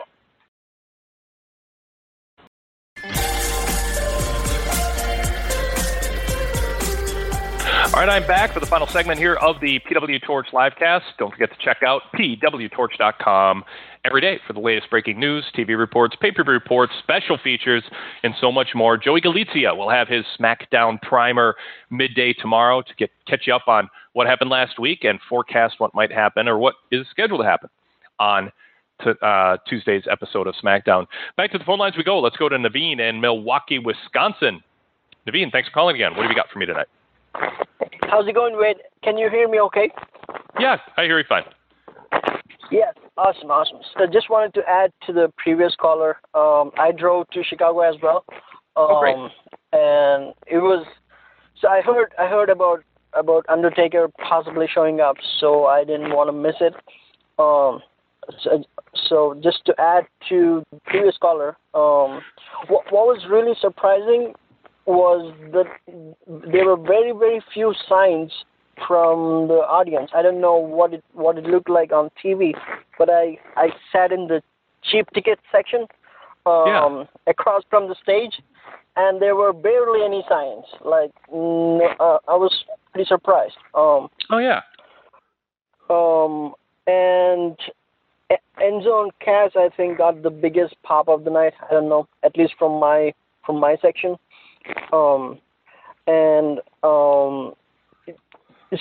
how did I wanted to ask? I remember like there were CM Punk chants during Goldberg, and he said something I couldn't hear. How do you think he handled it? He said something weird. I mean, he sounded like he was flustered and mumbled something. Yeah. I mean, I think it was. I'm always kind of a little on edge when Goldberg has a microphone. I'm always a little worried it's not going to go well. He's going to lose his train of thought or something like that. I mean, the crowd very early on was, getting on him, and I'm not sure if that rattled him or not. But he did say, "I stand before you, a very humbled man. I couldn't be here without you." His supporters cheered louder, even as there were some boos. I mean, there were some fans who were like, no, I'm not going to boo this guy. I'm going to cheer louder because of him. So it was interesting kind of hearing the different parts of the crowd do what they did. But that CM Punk chant was loud, and he just goes, yeah. He nodded to the beat of it and goes, yeah, I hear that. And then it was right away Paul Heyman came out. And Goldberg had teased that he was going to reveal something that he had never said before, and he never got around to it. So I don't know if that'll be something we wonder about forever, or he addresses it on another episode of Raw or something. But I know I'm kind of wondering what he was going to say had Heyman not interrupted him. Maybe Heyman's interruption was planned all along, and that was meant to drive us a little nuts. But I doubt it. And I was sitting across from the section in the top, across from the stage. And just a note to like other fans that might show up during the WrestleMania season. So I could barely see the Titantron because the stupid WrestleMania sign totally obstructed the view of the Titantron. Wow. Just a note on that one. And the main reason for showing up was Undertaker, and that entrance was just magical. I had like goosebumps, and it was just amazing. I don't know if Chicago crowd expected it, because couple of people started leaving, and I had to let one of the fans know that Taker might show up. And how did it come across? Did they sound genuinely surprised that he showed up, or was it like a normal, amazing reaction to Taker? It was a big reaction, but I would say on TV it did not sound like the crowd was not. I don't think they were chanting Undertaker before he showed up. So, unless I'm missed it, I don't think they were chanting Undertaker before he showed up. So I think the majority. I think if the fans were expecting him, they would have been chanting for that. And instead, I think they were still doing CM Punk. I think that they were into. I think that they were very much into Undertaker showing up. I mean, it came across as a pop of reverence for a mega star who they were glad was there. And in part, obviously, part of the enthusiasm for him is you're not Roman Reigns, and we like you for that too. But yeah, I mean the holy shit chants, were loud too. So yeah, I mean I think it was successful. I mean I'm trying to think if it struck me that the fans were aware, but I would say when Braun stepped out of the ring, that's the first time a really loud Undertaker chant took place. So.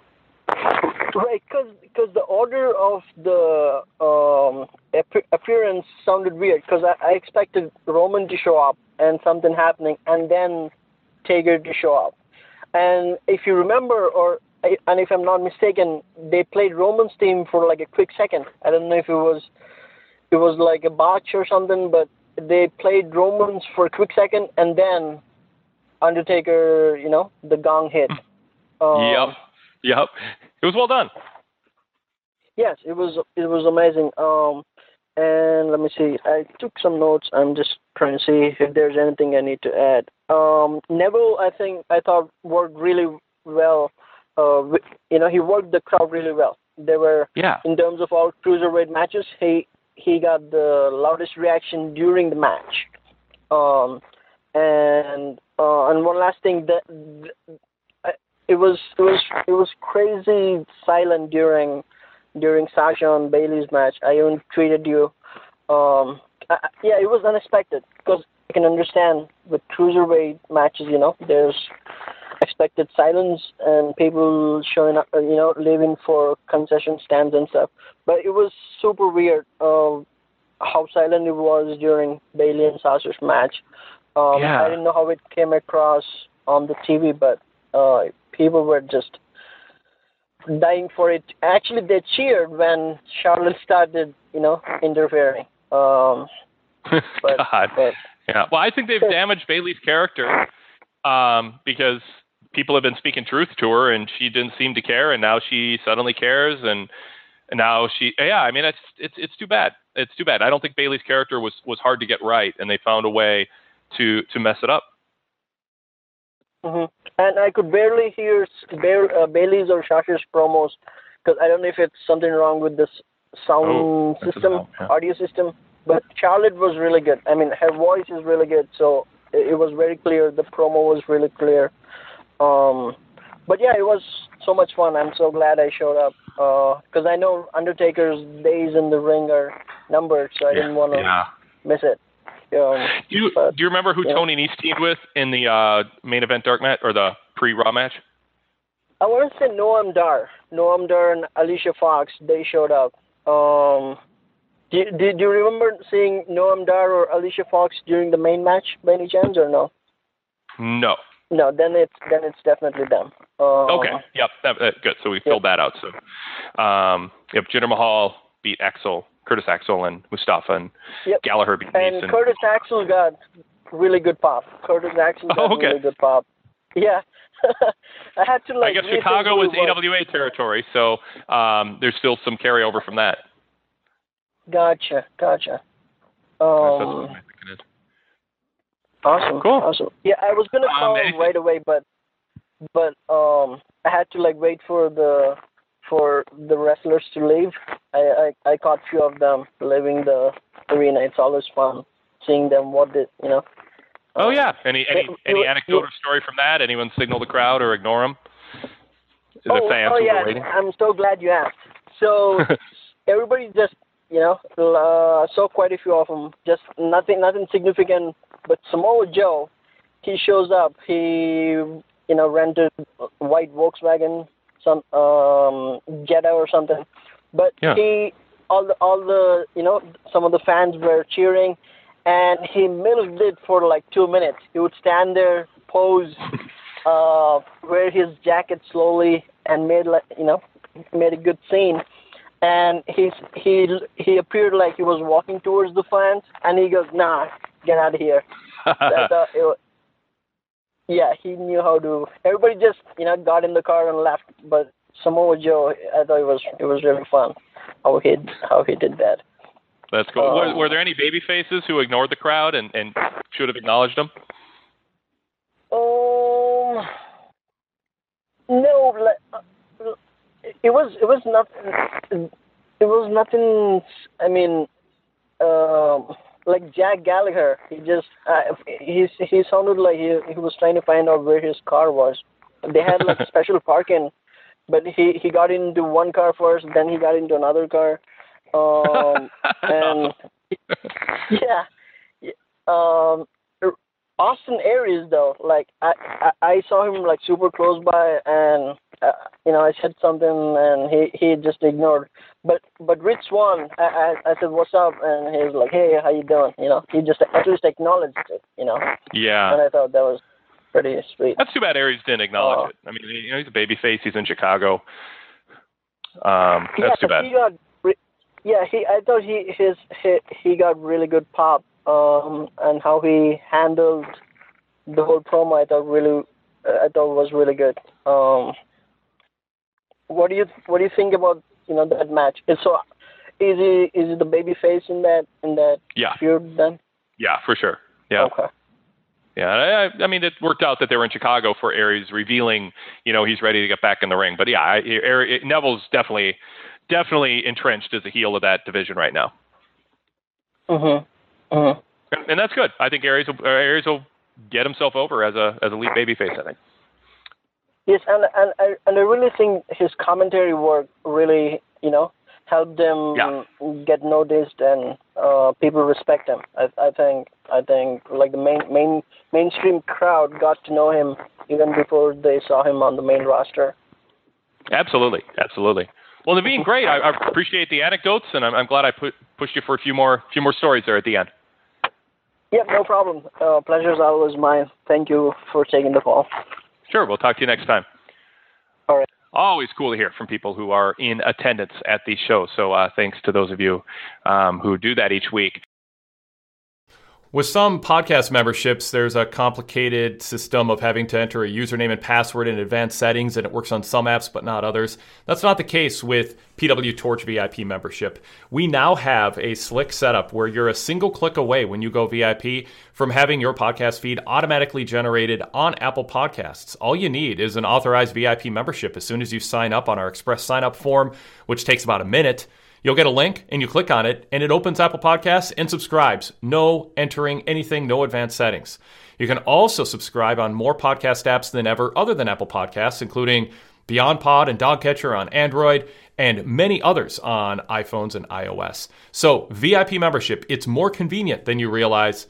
Get all the benefits of VIP membership, all the VIP exclusive podcasts, and these shows with the ads and plugs removed with a VIP membership. pwtorch.com/govip. It's quick, it's easy, it's convenient, and we think it's worth it. pwtorch.com/govip.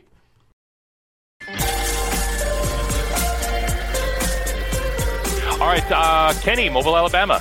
Thanks for your patience. What have you got for me tonight? Yeah, Wade. You hear me okay? Yeah, I think so. Keep talking. I'll let you know. All right. I want to get your opinion. Do you think the closer we get to Mania, do you think the crowd's going to be like they were with Goldberg, kind of more against him, or do you think that he's going to have cheers and the crowd's going to boo Lesnar? Because I kind of think, closer we get, he might have to face this type of crowd, each week if he's going to be on Raw. That's all I got for you, and I look forward to hearing you and Sam on Wednesday night. All right, cool. Thanks, Kenny. And Kenny may be listening to us Wednesday night. We'll be on the air live Wednesday afternoon. So join us.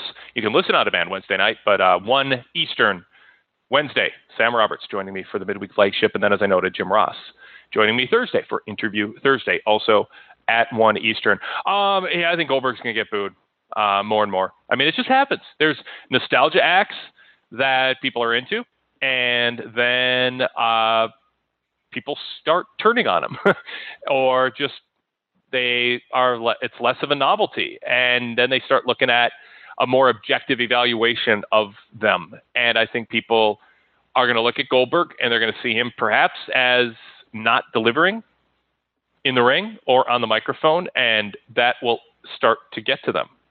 They'll start to say, wait a second, this guy can't cut a promo and he can't have a full-fledged match. and I like Lesnar better because he's sacrificed himself. I mean, people are going to think different ways depending on what type of fan you are, but some are going to think, hey, Lesnar helped Goldberg get over, did the job a couple times, and he's still so damn cool. But WrestleMania is a weird show in the sense that I don't know if it's going to try to push Goldberg as a heel and have Lesnar be, or push Goldberg as a face and have Lesnar be, trying to be the heel, or just have Mania be that sort of not exception to the rule in that it's just star against star and let the pieces fall where they may, like Cena and Rock, Michaels, Undertaker. It's just stars, and if fans cheer, great. If they boo, great. Certain wrestlers, but it's mostly about giving them something special, and that might be the way the hype goes too. But yeah, I think Goldberg will get increasingly negative reactions the more appearances he makes, and I think they should limit him because he's not a guy that they can count on to deliver a go-home promo, an effective promo. All right, let's go to Jake in Portage, Indiana. Jake, thanks for holding so long. What have you got for me? Hey, what's up, Wade, man? I'm driving home from the show, too. Oh, great. Yeah, I was thinking maybe with that area code you went, yeah. Yeah, man, it was really awesome. I've been at the Allstate, man, 25, 30 shows, and this is right there close to the top. I mean, nothing for me will ever top Money in the Bank 2011, but this is right there with just seeing The Undertaker come out, and the nostalgia that he has is good nostalgia, and it was 100% Taker over Roman in that building. I didn't see anybody over 10 years old cheering for Roman Reigns, and that includes my 11-year-old son, who was That's the cutoff. 100% behind Taker. That's funny. Well, it's Undertaker. I don't think Roman's going to feel terrible if fans choose Undertaker over him. I mean, that's better than everyone. If he were feuding right now with Kevin Owens as a heel and everyone was cheering Owens, Roman can be embarrassed by that. It's a peer, it's a contemporary. Fans are choosing a heel over him, but it's freaking Undertaker. So I think Roman will be less irked or embarrassed by the crowd reactions. But yeah, I think you're right. Age-wise, it's going to be few people cheering for Roman. I'm curious how Roman reacts to it. The body language. Does he seem upset by it? And where do those fans who you say, some fans who normally cheer Roman, do they eventually side with Taker too? I mean, yeah, how can you not? I mean, I've been watching this thing since day one, and when he first came out with the Shield, man, I was like, all right, like you can just tell that this guy was put there for a reason. He didn't talk a lot. He didn't really wrestle a lot. It was more about Ambrose and Rollins at first. And then slowly, when he went on his own, it was just this spoon-fed. And I think that's why the fans are so anti-Roman, is because it's the establishment telling us, like, this is who you're going to like, and this is what we're going to give you whether you like it or not. And that's why I think we're so about CM Punk, because he's that anti-establishment guy. And he gave us memories of Chicago that we're going to love forever. We'll never turn our back on him. And as soon as the music hit for Stephanie, I looked at my brother. I said, "Are you ready? Because it's going to get loud there." and I think that's what it is, man. The Roman is. They tell us you like him, period. And they never wanted us to like Punk. He was the guy that he rose to the top, kind of like Daniel Bryan, against what they wanted, and I think they don't like that. I agree. Yeah, I mean, it's good to get in-person perspective from that market, but I don't know when it's going to die down. I don't know when they're going to the Punk Chicago. If the fact that Punk is a Chicago guy and a huge Blackhawks fan, and that's a Blackhawks town, I think that contributes to it too. I mean, if Punk just disappeared completely. But I don't think losing in MMA did a lot of harm to his reputation in Chicago. I think it might have hurt him elsewhere. I agree. Yeah. Any other in-person notes? Anything else? Any other observations or things that surprised you? Yeah, I missed the first few minutes of the show. I didn't know if anybody had mentioned that Backlash is going to be the May pay-per-view. That's the next time they're coming to Chicago. I think it was May 21st, SmackDown only pay-per-view. Yeah. That was announced tonight, and then Aries was over like Rover too, man. It was real interesting seeing that, and the Goldberg kind of shocked me, but I get it. And with Lesnar, he got, the roof blew off when he came out too, because no one was expecting that, and it wasn't advertised, and that I love that about the Lesnar character, when when he shows up unadvertised, it's like, oh my God, like this dude's here, and it's just so cool. Did you sense? Did you know Taker or hear any talk in the building that Taker was going to be there? Oh yeah, I had a feeling all day. We were hiding it from my son. My brother and I were trying to keep it as secret as we could from him. Like, don't say nothing because we think he's going to be there for sure. And everybody I was talking to around me were all like, when the Jericho Samoa Joe match went on before the Roman segment, it was sealed in my mind that he was going to come out. Yeah. Yep. And there was that makes sense. It's good deductive reasoning. Yeah. Well, cool, Jake. Have a safe trip home. Any closing comments or anything else to add? No, I mean, I just really appreciate everything you do. I thanks for taking my call, because as soon as I got out of the arena, I'm like, dude, I got to call Wade right now, man, because I know you like those. I know you like those in-house reports and whatnot. Oh, Bears. That's very, very much. Yeah. All right. Very good. Yeah. Thanks, Jake. Thanks a lot.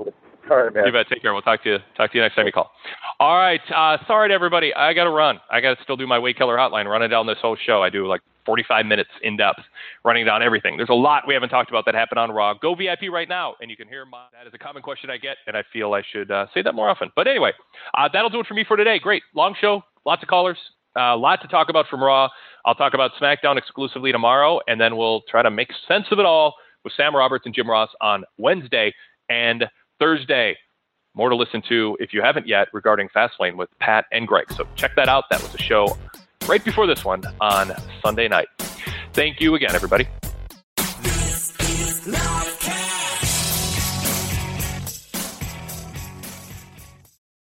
One way that you can help us sustain our schedule of putting out podcasts throughout the week is by giving us a 5-star rating on Apple Podcasts. Just go to Apple Podcasts and look for our Wade Keller Pro Wrestling Podcast and Wade Keller Pro Wrestling Post Show and give us a 5-star rating. We hope you think we've earned that score with our fast turnaround times and our quantity and quality of wrestling analysis throughout the week. So take a moment out for us and do us a favor and give us a 5-star rating at Apple Podcasts. That helps us on search returns and helps us grow.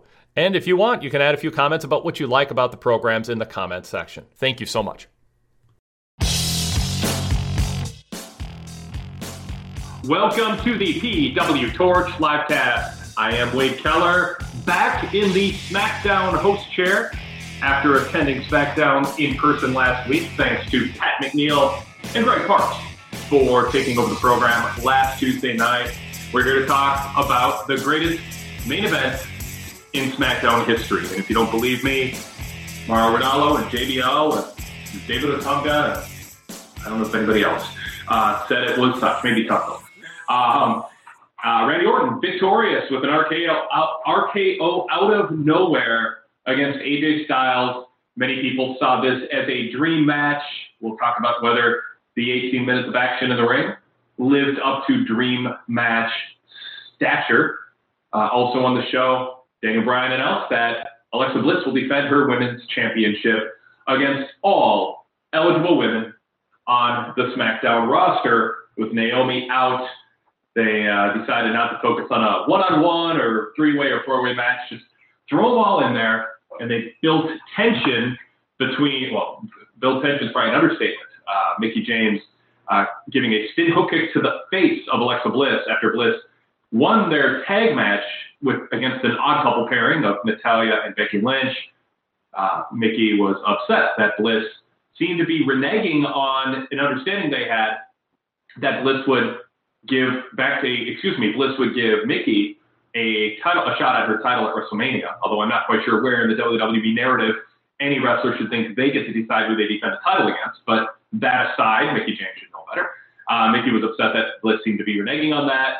There was tension already. Bliss then stole the pinfall to steal the glory in the main event, and then got a little bossy with Mickie after the match. That led to an apparent breakup of that short-lived duo. So those are two of the big stories on the show. We got a long 12-minute explanation by Shane McMahon and Daniel Bryan that could have taken this long. Because Randy Orton won the Royal Rumble, but gave up his match as long as he was with Bray Wyatt. But last week broke up with Bray Wyatt. He now wants his WrestleMania title match back, and Daniel Bryan agrees. But Shane McMahon thinks since AJ Styles won his match last week against Luke Harper, he should get his title shot that he earned. It'd be unfair to take it away. So Shane said that Styles earned that shot. And as a result, Randy Orton and AJ Styles are fighting each other. Anybody could have said that. And what was that? I mean, I kind of stumbled over it. It probably would have smoothly taken 25 seconds. They managed to stretch that into 12 minutes. 12 minutes. Well, it was about 11 minutes because there was a 1-minute video package or maybe a 2-minute video package at the beginning. But that was a long journey. I mean, more reasonably, they could have done that in 90 seconds. But really, I bet they could have hit all the major points in 20, 25 seconds. So wasn't crazy about that. We had John Cena and Nikki Bella easily defeating James Ellsworth and Carmella with stereo 5-knuckle shuffles and stereo attitude adjustments. It was weird seeing John Cena sexualized or out there with Nikki and kissing her, and I don't know. And then afterwards, Miz said that AJ Styles, it was weird, he made Nikki sign a contract in order to be her girlfriend. In order to be her boyfriend, I should say. Or there's a real story there that Miz was breaking. So, yeah, I mean, with another kind of shoot-style promo with Miz, he said Cena is emotionless and does everything he does for the success of the brand. He is Robo-Cena. But he said he won the lottery because he found someone to be his girlfriend who is as attention-driven and power-hungry as he is. But I understand that Nikki and John's plastic fabricated lives spits on every real relationship, and it stops now. Maurice then took the mic from Miz and dropped it on Nikki's head. They had just beat them up at ringside, so they had to listen while writhing in pain. And then Baron Corbin beat up Dean Ambrose with a metal sticker rod backstage. Mojo Rawley breaking big news. He's going to enter himself in under the Giant Royal Rumble. Dolph Ziggler apparently is headed there too because he came out and irritated Mojo and got in his face. And that was about it, I think. Oh, Austin Aries introduced himself to the SmackDown audience and said on 205 Live tonight he's going to say what's in his game plan. So that's a summary of tonight's episode of SmackDown. It was a very big week for Raw. Undertaker showing up unexpected. Goldberg and Brock Lesnar facing off. Charlotte Bayley and Stephanie and Sasha Banks, the boss, all getting into it. I mean, it was a big episode of Raw. A lot of star power, a lot of big names, a lot of special attractions. This felt more like the B show this week relative to Raw. Some people on Twitter disagreeing with me on that one because they think B show means better show. But B doesn't stand for better. It just means not Vince McMahon's priority. And when you look at this WrestleMania lineup, it does feel, especially with Undertaker going over to Raw, it's just very Raw-centric in terms of where the money matches are. I am not convinced at all that the fans are going to care about Randy Orton against Bray Wyatt. I mean, even here in this main event, Randy hit the RKO out of nowhere. Crowds always pop for the RKO.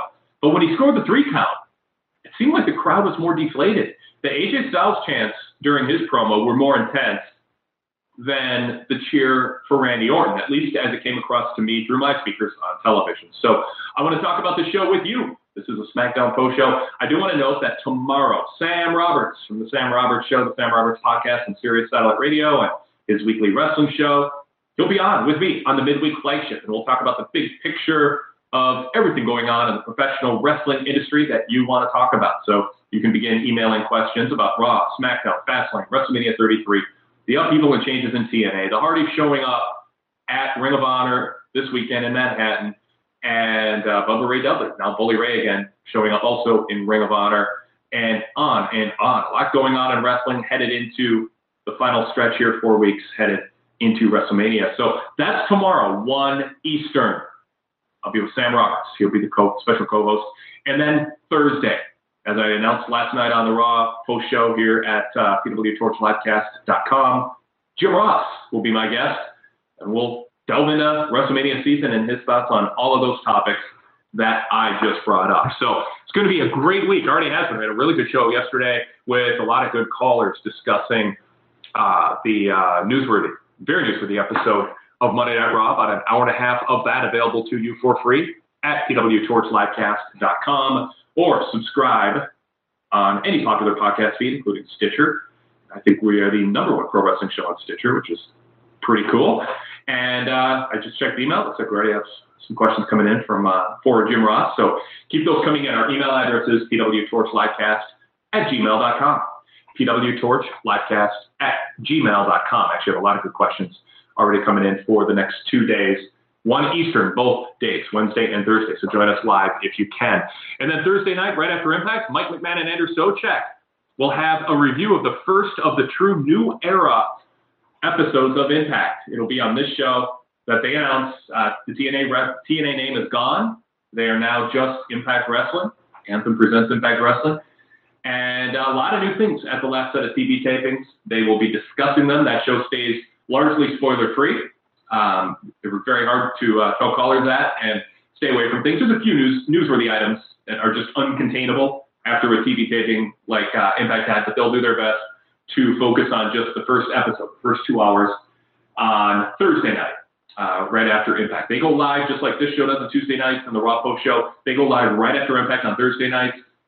I think the ratings will be up. I think there will be some sort of bump for the new era beginning, and they'll have a lot to talk about. So continue to call and listen live. That show is gaining momentum, new callers, growing listenership. They're doing a great job with that post-Impact show. Mike McMahon and Andrew Socek check them out Thursday night. And then Friday, Bruce Mitchell will be back with Rich Fann. I guest hosted for Bruce last Friday with Rich Fann. You can check that out if you missed it. Last Thursday, also a really good podcast, livecast episode, Interview Thursday with Diamond Dallas Page. Some new information from him about his Hall of Fame, announced how he found out that he was going to be in the Hall of Fame this year, and some WCW stories. We talked some DDP yoga and nutrition at the very end, but a good show. DDP always brings it, and this was one of his better hours that he spent with us in terms of just interesting tidbits and anecdotes about current stuff and past stuff. So check that out if you missed it. Support us on Patreon starting at $4.99. Get these shows ad-free and bonus VIP content. That's $4.99 on Patreon. Patreon.com/PWTorchVIP. That's Patreon.com/PWTorchVIP. That is the quickest, cheapest, and easiest way to support us and enjoy these shows with a streamlined listening experience. The Wade Keller post shows, podcasts, and the PW Torch Daily Casts, plus some random VIP bonus content.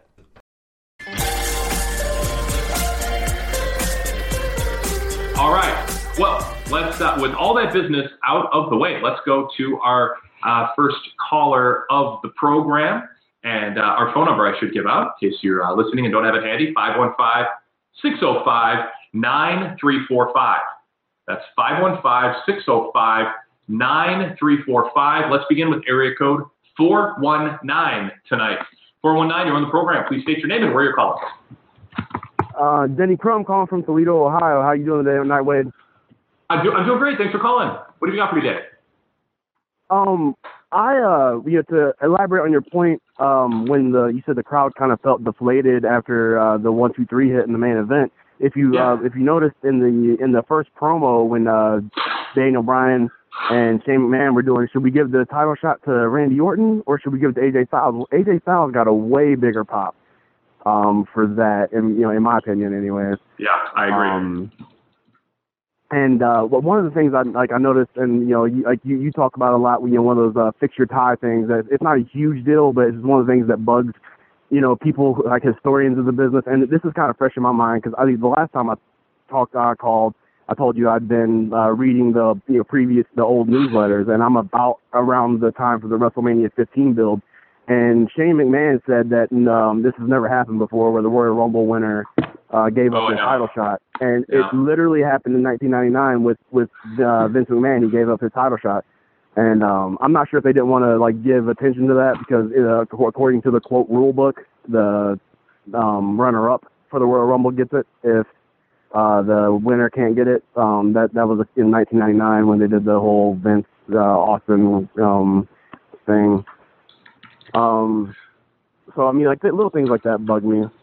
And I will say Shane said the tradition is the winner of the Royal Rumble goes to the main event. I can't remember the exact wording, but I know it jumped out to me. He said it is a tradition. I don't know if he said without exception, but I thought it sounded pretty definitive, but I could be wrong too. I could just be misremembering, but I think he wanted to give the impression in making his case that it was almost unprecedented. I guess from a pure stickler standpoint, it struck me as maybe he gave himself some wiggle room. But like you said, it's not that big of a deal for the point that he was trying to make. And hey, Shane doesn't even watch Raw, so maybe back then he wasn't watching Raw and didn't know that happened. Right. And the last thing I wanted to say was I'm not a fan of what they're doing with the women's match. I feel like if they wanted to get all of the women on the show, they could have done like a pre-show battle royal, and the winner gets to face Alexa Bliss. Because I think they're trying to go for the surprise factor, like Naomi's going to show up or something, or maybe hedging their bet to see if Naomi's going to get cleared or not. So I mean, I don't like the defending the title against everyone angle that they're going at right now. I feel like there's better ways they could have done it and get the other women who aren't going to be. I mean, we're already doing a triple threat, maybe a fatal four-way on Raw. I feel like there should be a one-on-one women's match on the main card. Yeah, I'm more forgiving of this, even though I'm generally, if you listen to me a lot, you know that. I like one-on-one matches way more than three-way, and more than four-way, although I think four-ways are better than three-ways. But I'm a little forgiving because they weren't building to that one epic one-on-one match. And I think there is some parity on the SmackDown side as far as the women go. And with Naomi getting hurt, it did throw plans off. So, I mean, normally I'm, first in line to say, come on, just build up a one-on-one match. I think that WrestleMania is going to be a long show. I don't think everyone should get a WrestleMania participation ribbon. This does feel like a year where post-roster split, I think the SmackDown women have stepped up and earned some the idea that they've been able to compete with Sasha, Bayley, and Charlotte, who had such a reputation coming in, and that Alexa Bliss has risen. Naomi has done some nice work, some criticism of her work in the ring. I get that, but just I think they've made her seem like she belongs in that mix within the narrative. And I mean, Becky's Becky, and on, and Mickie James being added, which obviously adds some veteran prestige. I kind of like the idea that they are all going to kind of have a moment at WrestleMania and not just end up, a one-on-one match and everybody else just off the show. So, like I said, I'm kind of going against the grain. Normally, I don't think everyone deserves a participation ribbon, and everybody needs to be on the show. I kind of feel okay with this decision this year. I don't want to see it become a tradition. I want this to absolutely be the exception. Barring injury, I want next year for there to be a one-on-one match that they spend 6 months or 4 months building up. Yeah, I can see that. I understand. And also, one last thing, I'll be at Raw in Detroit Monday, so be looking out for my call. I know you like to get a live perspective, so I'll be able to get it on Monday. Cool. Thanks, Danny. Appreciate your VIP membership, too. All right. Thank you. Absolutely. All right. That is Denny from Toledo, Ohio, a VIP member kicking off the show today. We're going to go to our first break. When we come back, more of your calls. Stay tuned. A lot we're checking out over at PWTorchLivecast.com. But we're here tonight talking SmackDown. Decent amount happened on tonight's show. Wasn't quite at the level of Raw newsworthiness in terms of the big names and Undertaker coming back, but it was a big show. Let's get in what could be an in-person perspective here from Indianapolis. Jack from Indianapolis, did you attend SmackDown tonight? Hey, Wade, can you hear me? Yeah, I sure can. Yep, this is Jack from Indianapolis. Can you hear me, Wade? I sure can. Tell me about the show tonight. Are you still there watching 205 Live?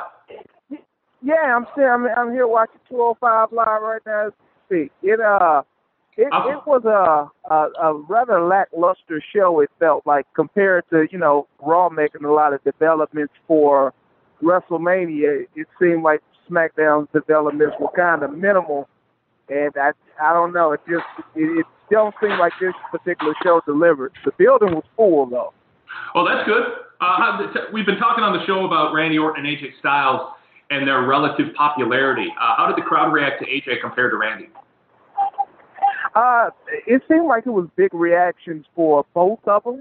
It seemed like Randy Orton did his usual paint-by-numbers match until the end, but the crowd popped for all of his spots, like, the tease for the Hangman DDT, and, they popped for everything Randy Orton did. I guess I would liken it to a singer playing all of his greatest hits at a concert. But, they popped for both of them. And in the end, when Orton won with the RKO, did the crowd seem happy that Randy was moving on, or a little deflated that it was a clean finish and that seemed to eliminate AJ from main eventing Mania?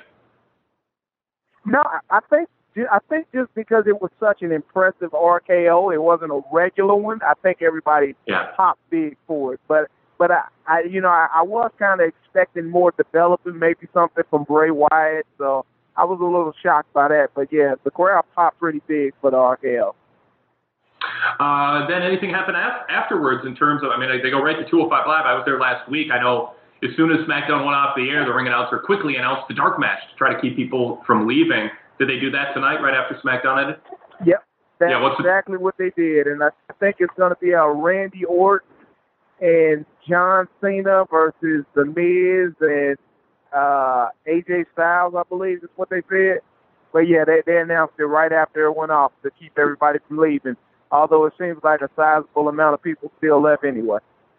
Yeah, that's going to happen. What were there any dark matches beforehand?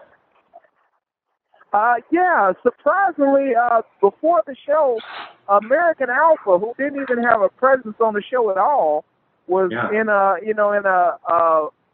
8-man tag match, which in the crowd popped big for American Alpha when they came out, but just surprisingly, they weren't on the show, and there was no development for what's even happening with the tag team titles, which I thought was rather strange. Who were in the match, if you remember? Who won? It was the American Alpha and Heath Slater and Rhino. They beat the Ascension and Breezango. Okay. Yeah. Yeah, it was a decent match, but it would have been nice to see some development for what's going to happen at WrestleMania. But it don't seem like we got a lot of that tonight. And also the segment with The Miz and John Cena. It was really strange watching John Cena and Nikki lay on the ground, like after both of them got hit with one move, and they both just kind of laid there for the whole promo, and they crawled to each other, and they were talking, just laying on the ground. It was real strange seeing that in person. They didn't start making out. Found a better way. They didn't keep making out, did they? No, but they might as well have. Yeah. Did the Shane and Daniel Bryan segment at the beginning, where for 10 plus minutes they explained why AJ and Orton were fighting each other, even though I think everybody already knew, did that seem to test the patience of the fans? I think I would have rather had them talk for 3 minutes and then have American Alpha wrestle. I'm sorry, I didn't hear you, Wade. Did you think the Shane segment with Daniel Bryan at the top went too long?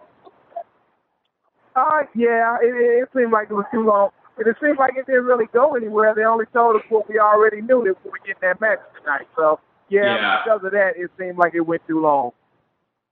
Any other thoughts or observations from tonight's show from being there in person? No, I think that's it, Wade. I appreciate you taking my call. Jack, always great to hear from people in buildings. Thanks for calling. Hello, Wade. That's Jack in Indianapolis. Yeah, I said that the Shane McMahon, Daniel Bryan segment in my SmackDown report on pwtorch.com. Be sure to check that out, by the way. I do live coverage of Raw and SmackDown every night.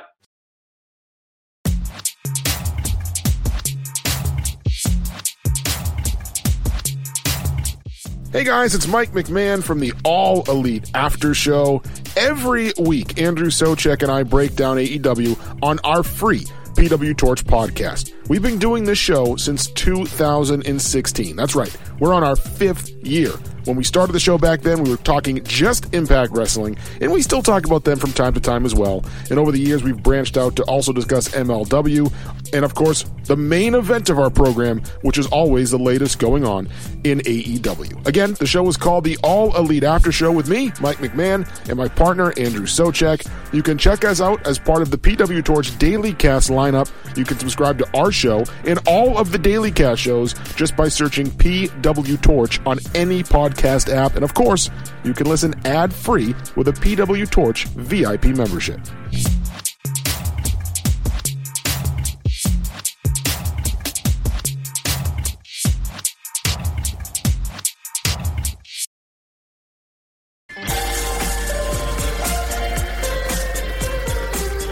We're back. Let's get right back to the phone calls. Talking tonight, SmackDown. Matt in Philadelphia. You're up next. Thanks for calling. What's on your mind today? Matt in Philadelphia. Did I get that right? Oh, Wade. How you doing? Yeah. You probably had the mute button on. Okay, yeah. Go ahead. What's on your mind? Yeah. Oh, who is it? Sorry about that. I got the name wrong. I went to the wrong caller. Go ahead. Yeah, it is Matt. Oh, good. Okay. I did call from Philadelphia at one point. Okay. When I was there in business. That's probably why. You don't forget, let's dude. Pretend the last 20 seconds didn't happen. Matt in Philadelphia, welcome to the live cast. Thanks, Wade. I appreciate you taking my call. And just to echo what you were saying before, VIP is the best $10 I spend every month. So anybody listening that hasn't tried it out, definitely need to. Great content. Appreciate everything that you do. People go to sign up. Do you know where that is, Matt? pwtorch.com/govip. Yes. Awesome. Yeah, color of the night. Perfect. All right, what do you got for me? Yeah, so I was just thinking of just watching SmackDown and the Randy Orton AJ Styles match, like you said. Crowd didn't seem to know kind of what to do with it. And I wanted to get your perspective on it. It seems like with SmackDown not having the overrun, the crowd kind of seems to know the beat. Like, yeah, it was an 18-minute match, but you really know not until like the last 5 minutes is it really going to pick up. I don't know if that's why the crowd seems slow to get into it, but definitely wasn't the atmosphere you'd expect from seeing the first-time matchup between those guys. No, but, part of it I put on Randy Orton. I mean, I know Matt McCarthy gave an anecdote a few weeks ago on this show about how beat up Randy is, and all the things he just has to be careful about. And he's got a lot of wear and tear in that body, and he doesn't want to get injured. He's very this wasn't what Matt was talking about, but, Randy does very much mental and physical preparation for his matches. He doesn't like his stretching routine being interrupted. He's as methodical in his preparation for his promos and his matches, pacing back and forth in the hallway and memorizing all his lines and stretching and mentally getting ready for a match and going through it. And then when he gets out to the ring, everything feels so practiced. And I don't feel like there's these authentic, spontaneous moments with Randy in a match. Even with the RKO out of nowhere being a signature, that's meticulously planned when it happens too, even if it's a surprise with us. And I think AJ, Randy has a track record in recent years. Just, you think it's going to be a dream match because he's got this reputation, and everything just ends up being kind of B-. He's just kind of the B- player right now with his match quality. And it was good. It was a good match. It's hard to pick it apart. It's, by definition was good, but it didn't feel like, I don't know. It felt, I can understand a crowd not being energized for Orton these days, other than reacting to his signature spots. Because it's like our last caller said, it's like a popular band playing their greatest hits. No, it's a great point. And yeah, with Randy, it is that way. I don't know. I think like the story they're telling with Randy and Bray, it doesn't feel like WrestleMania main event. As soon as Bray won the Elimination Chamber match, my friends were kind of laughing at me because I was kind of bummed out that, I was hoping AJ was going to come through because I feel like he deserves that spot. And just nothing about the Wyatt family, the way that they've booked them, Bray Wyatt, and specifically over the years, all of a sudden flips a switch 1 month before WrestleMania, and I'm supposed to believe he's going to be in the main event. Just didn't feel like it was going to get me there. Just want to know also your take on Shane McMahon. Do you still think they're going to go that way with AJ? I know he was upset that he was booked in the match, but it was funny that Shane made a point to say, I think AJ should be in this match. Daniel Bryan thinks Randy Orton should be in this match.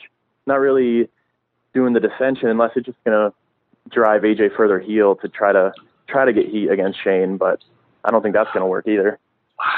I know. I thought that was interesting with Shane taking AJ's side. I wasn't quite sure what to make of that. I have had my approach to everything this WrestleMania season has been, I'm going to believe it and it's easy to say this, but I'm going to believe it when I see it. I think that I think we are due for something that has been talked about not to happen. It just seems like everything that people thought was going to happen has happened. And to me, the one thing that makes the most sense not to happen is Shane against AJ. Of all the things that 6 weeks ago everyone was saying, yeah, it's kind of what the word is on the street. This is what's being recorded. I really hope you're right. Yeah, so I hope that I don't know what they would do. Instead, an interbrand match with Finn Balor, an interbrand match with Samoa Joe. Does anything jump out to you, Matt, as with the table set the way it is now, if AJ doesn't end up in a triple threat, and I say the definitive finish with Randy tonight eliminates that from the conversation, I think it'd be, I think it would be just wild speculation to say they're going to find a way to put AJ in there as a triple threat, which I don't think they should have anyway. Anything come to mind? No, I mean, all the SmackDown, anybody that's top on SmackDown would seemingly be gone. So at that point, it would just be kind of a rush job to put something together. I mean, it's going to be anyway, but, if it was a cross promotion with Raw or something, I mean, he could take the Seth spot against Triple H, but where's that going to come from out of nowhere kind of thing? So I don't even know what they could possibly do. I know. Yeah. Well, I mean, if people have ideas, it's too bad too. I mean, we'll talk about it the next 2 days on the podcast. The best worker in the company, and I heard, probably don't know if it's true or not, but after the Omega Okada match, Vince was determined to put something on the card that could, reach that potential or come close to it. And I just don't think. If AJ's not in the match, it's not going to happen. And I know Cena's going away, but I always thought the best would have been don't rush the rest of the Royal Rumble match that they had. They gave them, about 20, 24 minutes. Give them 35, 40 minutes, AJ and Cena, without that Royal Rumble match in the middle, and I think they could have pushed it to the limit, but I know with Cena leaving, that probably wasn't practical. I agree. I'm not sure what jumps out at this point. Maybe we're missing something, but I'm all for, again, people emailing or posting on Twitter or calling the show if you've got ideas for AJ other than Shane. I mean, maybe we're just leaving something out that would be that could work realistically. Yeah, absolutely. Well, I appreciate it. I'll drop off so other people can get on. Thanks for everything again, and hopefully somebody will have a good idea about it for AJ for us. Yes, absolutely. Let's come up with an idea. Maybe they'll take us up on it, even if they weren't thinking about it. Thanks for your VIP membership too, Matt, and the endorsement at the top. Absolutely. Thanks, Wade. You bet. All right, very cool. Our phone number here, 515-605-9345. Kenny in Gallatin, Tennessee, you are up next. What's on your mind tonight, Kenny? Hey, Wade, how's it going? I want to talk a little bit about SmackDown tonight. Well, that's what we're here for. You called the right show on the right day.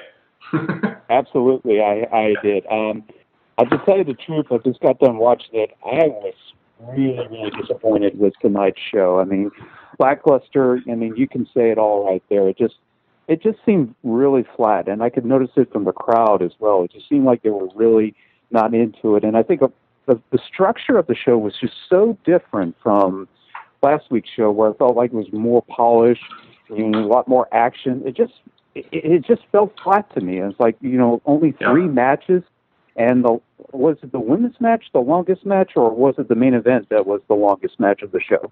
Main event was like 18. I think that was longer than the women's match.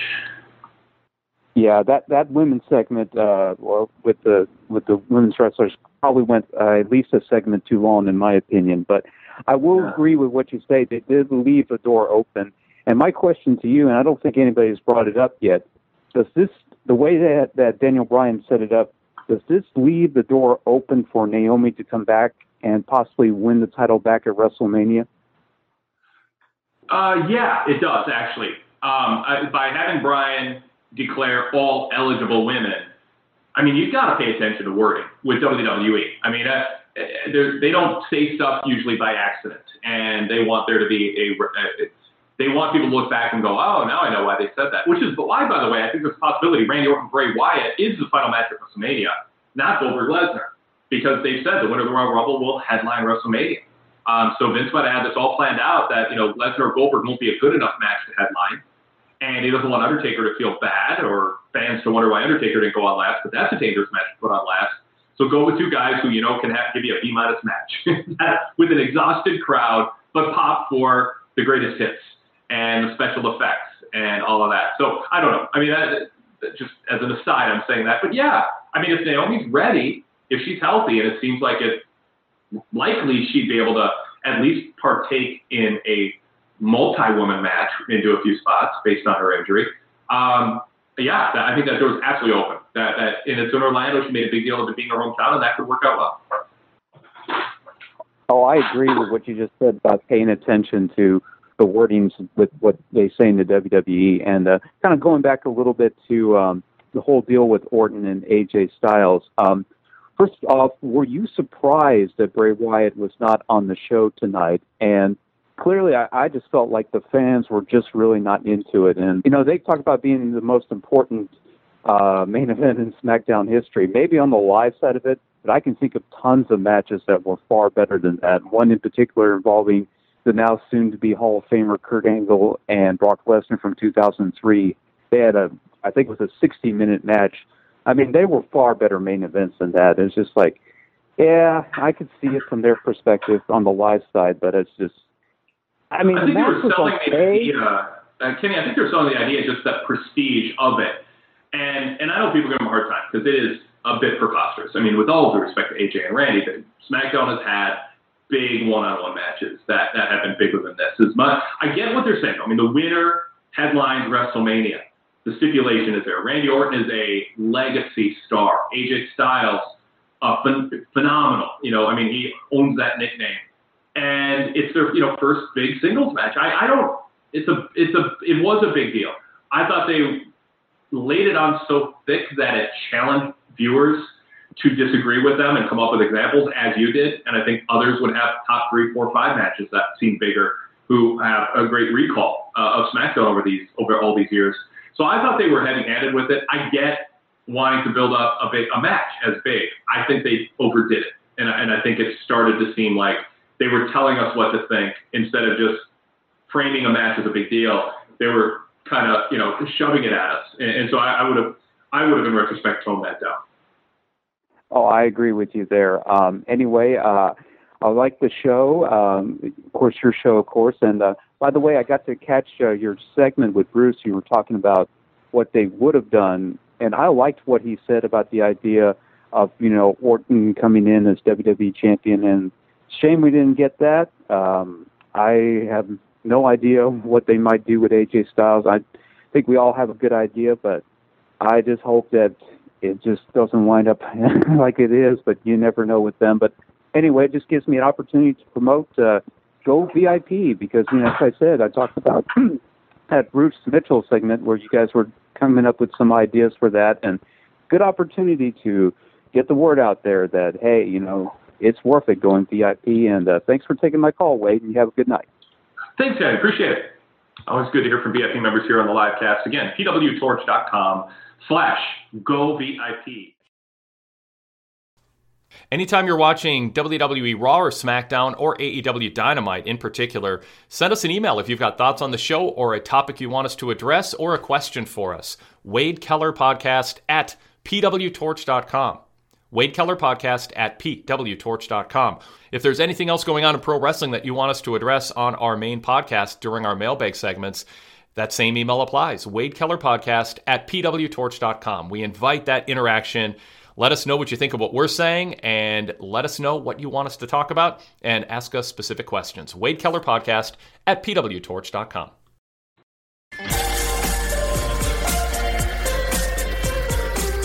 All right, we're back live here at pwtorchlivecast.com. Tomorrow, Sam Roberts. Thursday, Jim Ross. Both shows airing live at 1 Eastern. Watching the background here during the commercial break, Austin Aries making his 205 Live debut against Tony Nese. And Aries looking good. He is the key right now to taking the Cruiserweight division to that next level. He's got that personality, that alpha personality, that own the room type of approach, and that self-confidence. He just carries himself like an alpha male. And, something TJ Perkins didn't have. Jack Gallagher, I love him, but he's not, you're not going to build a serious division around that act. He's a, third, fourth, fifth from the top, guy.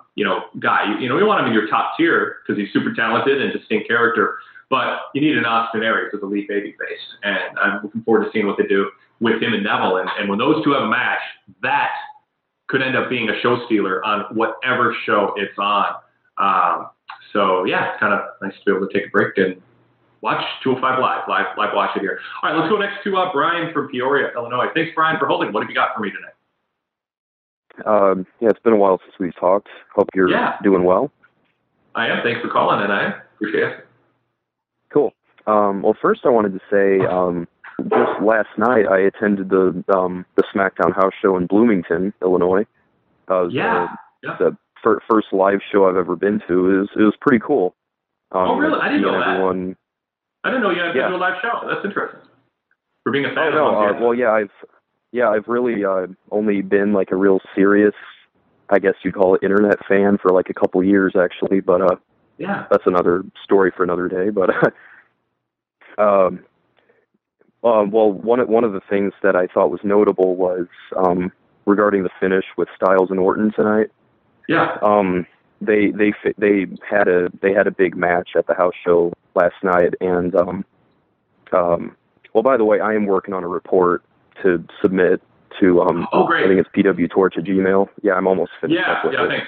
Everybody send results if you attend a live show to pwtorch@gmail.com, pwtorch@gmail.com. And if you're not sure what format to use, just check out the results section on our website. But just say who beat who and give us the match details and estimate the attendance, and we'll turn it into something that looks good for readers. All right, cool. Yeah, one thing I thought, because I mean, it was, I assumed seeing that match last night, I assumed it would be a precursor for tonight. Yeah. And when I saw Styles setting up for the forearm at the end, I'm like, oh, here we go. We're gonna get the forearm into the RKO. But when he faked him out, I thought that was kind of clever. It's like they were thinking of me when they were doing that. I thought that was a clever little touch. Also,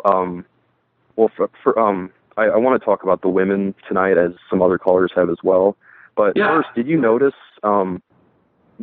when Alexa used she used the term title shot, and then she quickly tried to correct herself? Yes. It's just crazy. Everyone walking on eggshells around there. Yeah, I did kind of a fake gasp there. I'm like, oh no, she's in trouble, And poor Mauro Ranallo, I really wanted calling Kurt Hawkins by the wrong first name. You could tell he knew he was in the doghouse.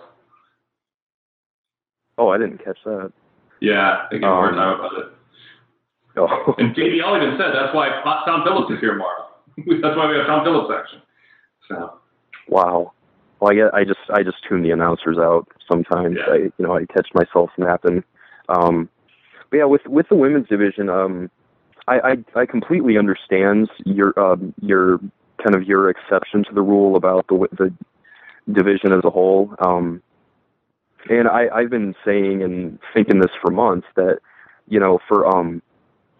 I think I've commended the SmackDown women's division in particular for building more than just one or two big names up. They have done a really good job of building the whole division up, which I think is good for kind of the overall health of it. But at the same time, I do agree with, I think you had a previous caller earlier tonight, that when, like, my opinion is when it comes to Mania time or SummerSlam time or what have you, I think that's where not having the one or two top, big time stars does come first, because it feels sometimes, despite the, superior booking on SmackDown, the fact is you don't have, the big time star power that Raw has. And I think for, big time shows, you want to have one or two stars that have been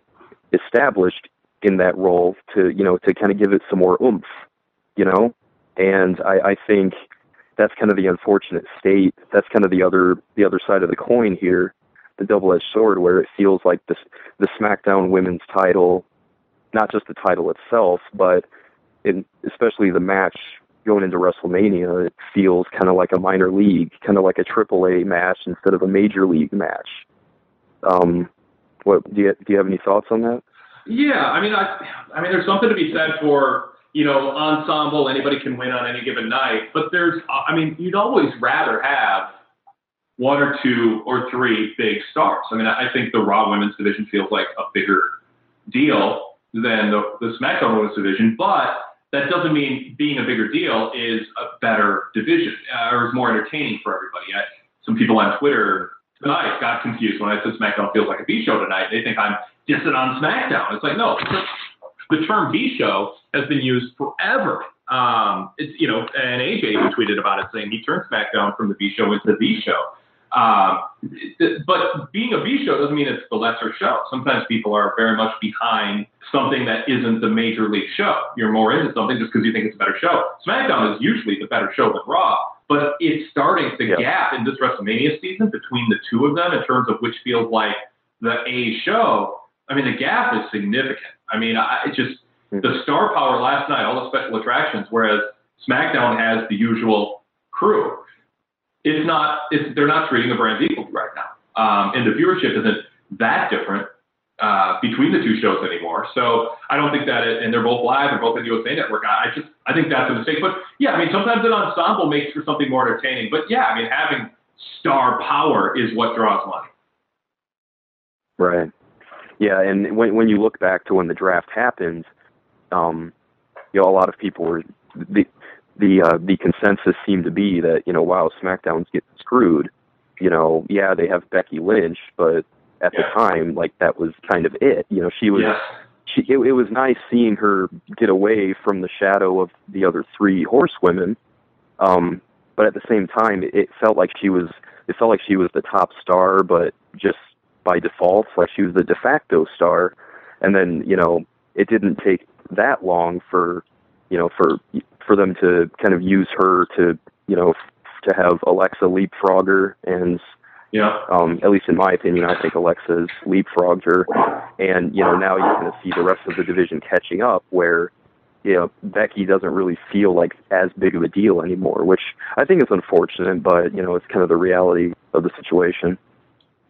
Yeah, and I mean, hopefully after WrestleMania things get reset a little bit, and I mean, SmackDown doesn't need to be the A show, but I think WWE, it's in Vince McMahon's interest to do more deliberately, work more deliberately, at least after WrestleMania, to try to close the gap between the two shows.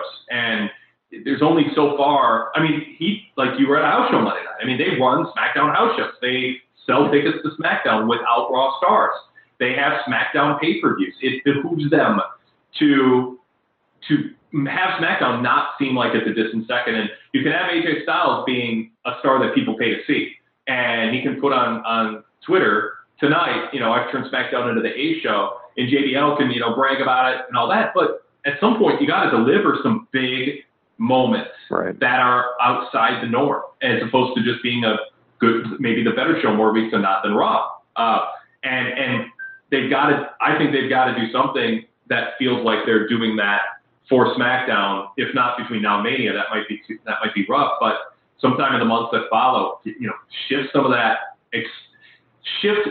the big magnitude, historically significant wow moments that are out of the ordinary, deliberately shift some of them to SmackDown. Or if they do a roster switch around, be sure that, especially, Cena being on SmackDown is fine, but he's part-time. They've been hurt by it's supposed to be even, and now granted, Raw lost Seth now and Finn. I mean, both brands have taken some hits, but post WrestleMania, SmackDown's going to need an injection. I think everybody's hoping that Shinsuke Nakamura, now that Joe's ended up at Raw, and if that's the case, that certainly will help. Yeah, not just the women. Yeah, you're right. The men's singles rosters, could use could use one or two. I've got an idea for you. Absolutely. Brad, anything else? Nope, that's all I got, Wade. All right, very cool. Thanks for taking my call. Yeah, thanks for calling. Appreciate it. Look forward to your report, by the way, on last night's show, especially it being your first show. I'm very interested in hearing what you thought of it. That's do you mind me asking how old you are? How old are you? Like, I'm 29, going on 30 next month. Ooh, are you nervous? I'd rather not say. Okay, all right. Well, no, it's not often somebody, going on 30 goes to their first wrestling show who's into it like you are. So yeah, that's very cool. But overall, and before you go, what surprised you the most about the live experience that you didn't expect, besides the fact that there wasn't commentary? Because that's what a lot of people are surprised by. Well, yeah, I was mindful of that. I was a little concerned of me being engaged in the matches without the commentary. You're right, because just watching wrestling without it, it's kind of like going to your first baseball game, where it's kind of a similar feeling. I don't know. I guess some of the like the crowd reactions were different from what I expected, because One of the biggest surprises was Dean Ambrose. He probably got the biggest pop of the night, and throughout the whole match, I mean, the crowd was just really into him.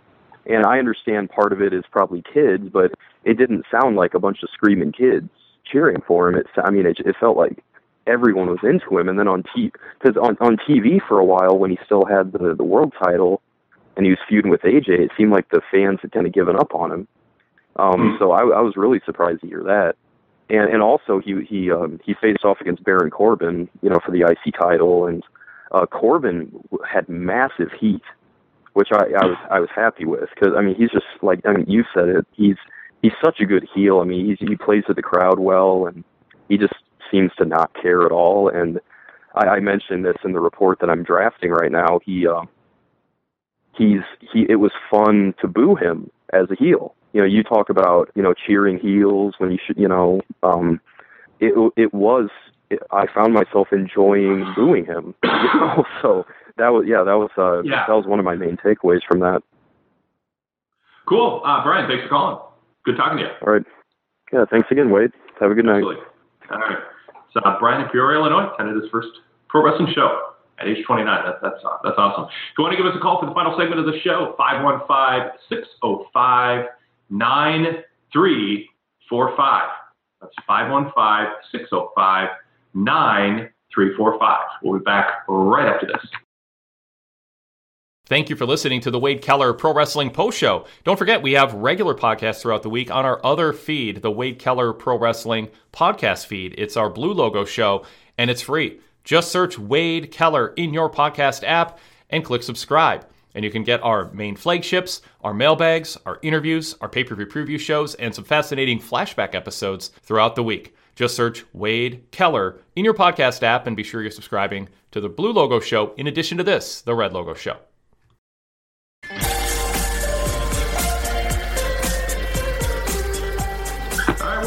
Follow me on Twitter, by the way, at @BWadeKeller.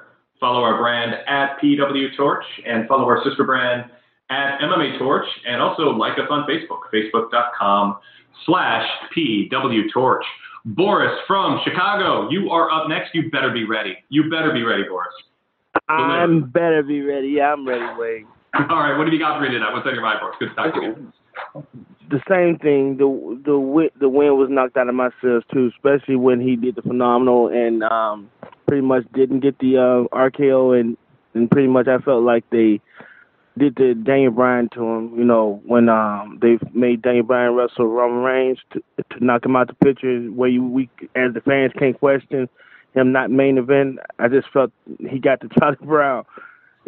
So basically, it felt like we was being dragged into their main events instead of what the fans wanted, with him pretty much going to get Shane McMahon and John Cena pretty much took the belt off him so they can go into their honeymoon match, I guess, to retire Nikki Bella. It's like I think I may have asked you at one time, how did we get here? Because it's like we heard this plan, but we seeing it unfold, and this time we don't have no control, no yes movement, no type of AJ movement, nothing to stop this, If we're trying to find an opponent for AJ Styles other than Shane McMahon, do you have any ideas for us? Undertaker pretty much shut down Braun Strowman, so I guess he gonna wait. And he's in line to face Undertaker or whoever next after WrestleMania. So who do we want? We want him to be in the main event with Bray Wyatt, but unfortunately, that's not the plan. There's still a chance that AJ Styles has this sit-in protest next week, going, "I want a big WrestleMania match." He can't complain. He lost fair and square to Randy.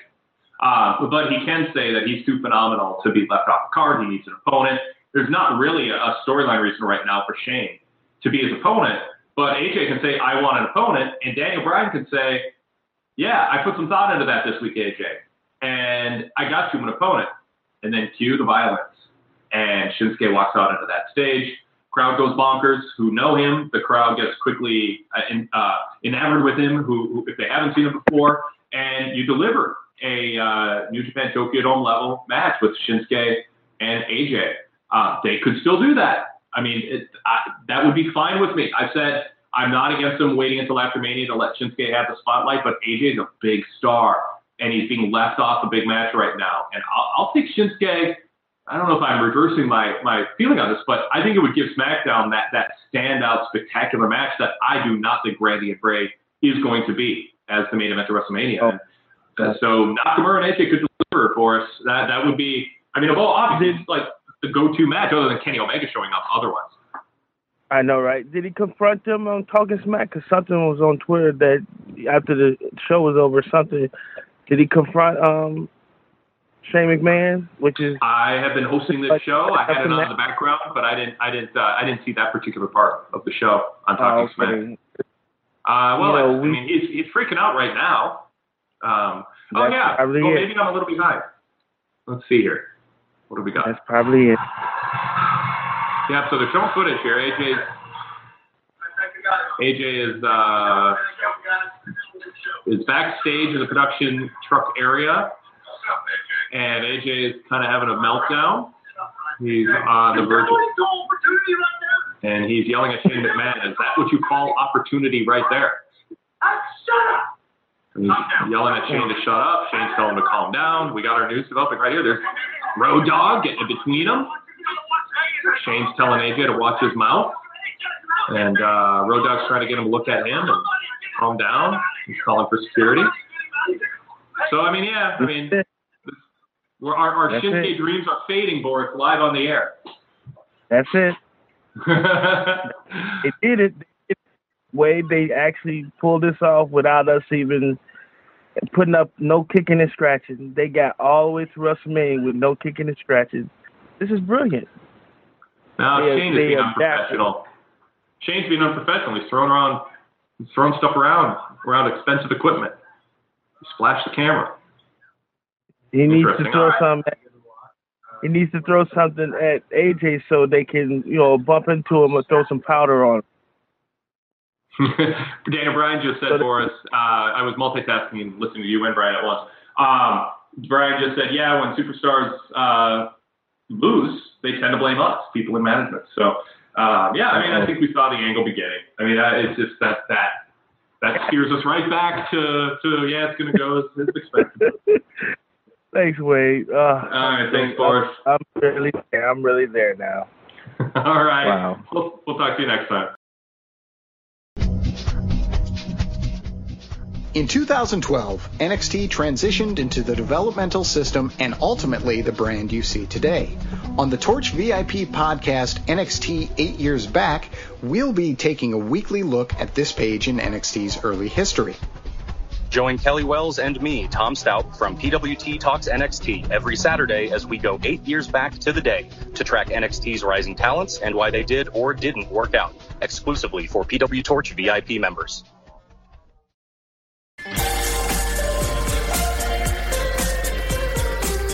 All right, Darrell in Georgia, what do you got for me today?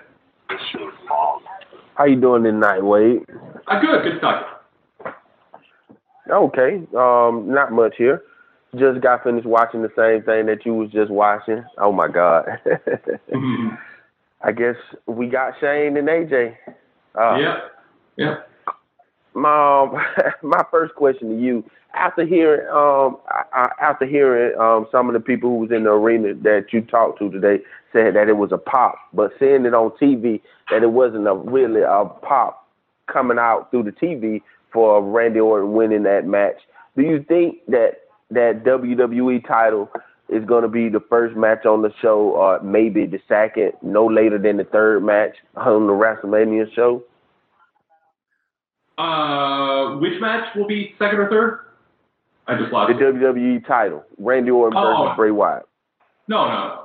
Even the advertising is going to be the main event of Mania. I think it's more likely to be the last match than anything else right now, based on they've been saying it's the main event of WrestleMania all along. Royal Rumble winner, main event of WrestleMania. I think they think Bray and Randy's going to be. I think Vince is confident he'll have Bray and Randy hot by WrestleMania Sunday. Although I didn't think the follow-up for the big angle last week. The fact that they treated Baron Corbin hitting Dean Ambrose with a pipe as a bigger deal than what Randy Orton did last week, burning down the compound. I don't know if they were kind of retreating from that angle or they just didn't know what to do with it. But, they showed highlights of it. But it was just, Randy Orton saying, hey, if I'm willing to burn down a compound, guess what I'll do to AJ? Well, we know what you'll do to AJ. You'll do exactly what you do in every match. You'll methodically go through your moves and hit them. The crowd will pop for the greatest hits, and you'll win or lose. And that's what he did. But it didn't seem like there was any kind of they didn't talk about Bray. Bray's the champion of that brand, and there was almost no discussion about what happened after Bray had the meltdown. What's his state of mind? Where is he right now? I think they really underplayed that, and I think it took a lot of the steam away from the intensity and novelty of the angle last week that they were focused on AJ and Randy this week. And I think they needed to do more, just saying, we expect to hear from Bray next week and talk more about it and turn that into a bigger deal. That was a big turning point for Bray Wyatt's character and Randy's character, and it felt like I missed a week of SmackDown to run. Yes, that's so true. That's why I felt like that when they did that angle.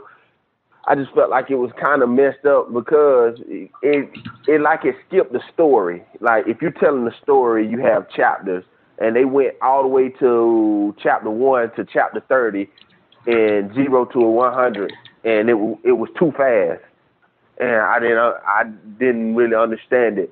And another reason why I asked you that question, were they going to be the first couple of matches, because last night they said Goldberg was headlining him and Brock Lesnar match was going to headline WrestleMania. And usually when they say people headline, like Roman Reigns headlined last year, so I was thinking that was the last match. So I don't know how they were going to heat this up, but I guess that'll be the interesting thing to see. Yeah, I appreciate it, Terrell. Thanks for calling. Okay. Well, you got more? You sound disappointed. No, not really. I'm just waiting to see how they're going to heat this back up. So that'll be the most interesting thing to see. Absolutely. Appreciate you calling. I felt Terrell sounded sad when I said thanks for calling, so make sure you didn't have another voice back. Totally. I think realistically, if they have a match that they think can let's use more precise, that can be the finale of WrestleMania, it's got to be Orton. It's got to be Goldberg. It's got to be Goldberg against Brock Lesnar. That's got to be the last match on WrestleMania. No matter what they say about you're going to headline WrestleMania if you win the Royal Rumble, that the crowd is. They're going to start filing out of the building if Undertaker's already wrestled and you're 5 hours into the damn show and Orton and Bray start coming out. People are going to leave to beat traffic unless they heat that match up. So, but if Lesnar Goldberg is going to be short, maybe by that point it's good and people won't be upset if it's a big business. But if Goldberg Lesnar is the last match on the show, and we've seen every other match, and they come out, I think they have to do more than 3 moves. But maybe not. This has been a very unconventional stretch for Goldberg and how they booked him. So it's one of the fascinating aspects of WrestleMania for me is what they do. And there's Undertaker and Roman Reigns. That could end up being the last match too. If Roman's win or lose, Vince McMahon wants Roman Reigns to share the spotlight with a mega legacy legend star like Undertaker. And if he thinks Lesnar, more than AJ, more than Bray, more than Orton, more than Brock and Lesnar, of course, if he wants Reigns to be the guy who's going to be headlining the next few WrestleManias, if he's his guy, if he's his choice, it wouldn't shock me if Roman Reigns isn't standing tall at the end, having beat Undertaker, or Undertaker beats Reigns, but they have this epic match, and Undertaker raises Randy's arm and says, points at the guy and goes, "This guy's for real." And that's all WrestleMania. I could see that too. So it's going to be fascinating.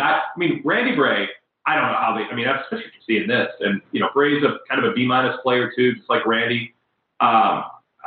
It's going to be another one of those WrestleManias where the last match is flat. So if they don't mean it literally when they say that they're going to headline WrestleMania, I'd rather see a good story being told with Lesnar and Orton, whatever it is. But to me, I think Reigns Undertaker might feel like it should be the last match, but some of that is predicated on Undertaker physically being able to do a full-fledged match like that, and a good match. And I don't know if they Braun in the mix or not. We'll see. Maybe they'll headline with Andre the Giant Battle Royal and Mojo Rawley will win it. That'd be awesome. All right. I'll end on that note. Join me tomorrow. Sam Roberts will discuss all this. What match should go on last? That's a good topic for Sam, too. So send your questions in. I always enjoy my conversations with Sam Roberts when I'm on his show and when he's on the live cast. And I hope you'll join us live if you can. Otherwise, listen on demand at pwtorchlivecast.com or subscribe to us on Stitcher, iTunes, or any other popular podcast app. That does it for me. You heard about VIP membership.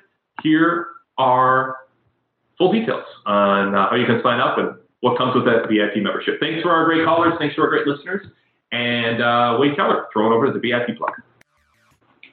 All right, we have breaking news from Talking Smack. Apollo Crews will be in the Andre the Giant Memorial Battle Royal. Also, Austin Aries apparently took a nasty bump, clipped his kneecap on the ring apron and started favoring it, but appeared to be okay. All kinds of stuff going on while the show was on the air. But the big news, why is AJ mad at Shane? Or why is Shane mad at AJ? AJ lost, he's upset. Shane starts to have this snap temper. Hey, cool it. Road Dogg getting in between them. Big angle, there it is. If you doubted it, if you were holding out hope, like we were live here on the show, that something different would happen, I think that all got taken away. And Biz on Talking Smack just said John Cena stole his last shirt design from a beer company. Shoot comments will never end, although Pat's Blue Ribbon certainly found that out. Found that out the hard way. Also, thanks to DJ Lewis here on Twitter. He says, Danny Bryan just said, I can't wrestle or they won't let me. We'll find out in a year and a half. Wow. that is news. Daniel Bryan basically saying, my deal's up. I'm going to wrestle, even if it's not here. Man.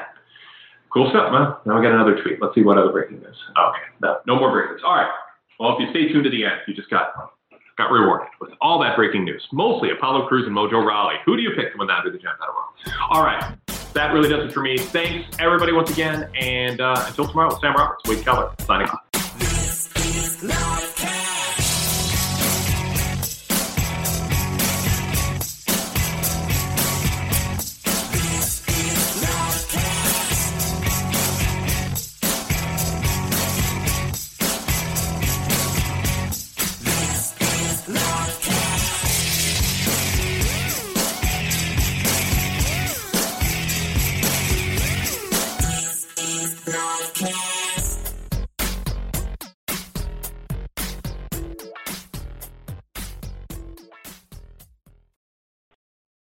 Thank you for subscribing to the Wade Keller Pro Wrestling Podcast and Wade Keller Pro Wrestling Post Shows. Don't forget, we got a whole lineup of other shows called the PW Torch Daily Casts. It's free. Just search PW Torch in your podcast app. A different show on a different topic throughout the week, including shows dedicated to AEW, NXT, MMA, Ring of Honor, and more. Just search PW Torch in your podcast app or check out links to the latest shows at our main website, pwtorch.com. Anytime you're watching WWE Raw or SmackDown or AEW Dynamite in particular, send us an email if you've got thoughts on the show or a topic you want us to address or a question for us. Wade Keller Podcast at pwtorch.com. Wade Keller Podcast at pwtorch.com. If there's anything else going on in pro wrestling that you want us to address on our main podcast during our mailbag segments, that same email applies. Wade Keller Podcast at pwtorch.com. We invite that interaction. Let us know what you think of what we're saying, and let us know what you want us to talk about, and ask us specific questions. Wade Keller Podcast at pwtorch.com. Give yourself a reason to look forward to going to the mailbox each week with a PW Torch newsletter paper copy subscription. Details at pwtorch.com/papercopy. It's 12 pages every week, packed with my TV reports, along with exclusive features such as my cover story on the top story of the week, our pay-per-view roundtable reviews from the Torch staff, exclusive feature-length columns from Greg Parks, Rich Fan, Sean Radican, Alan Cunahan, and Zach Hadorn, Torch Talk transcripts, the latest news, and more.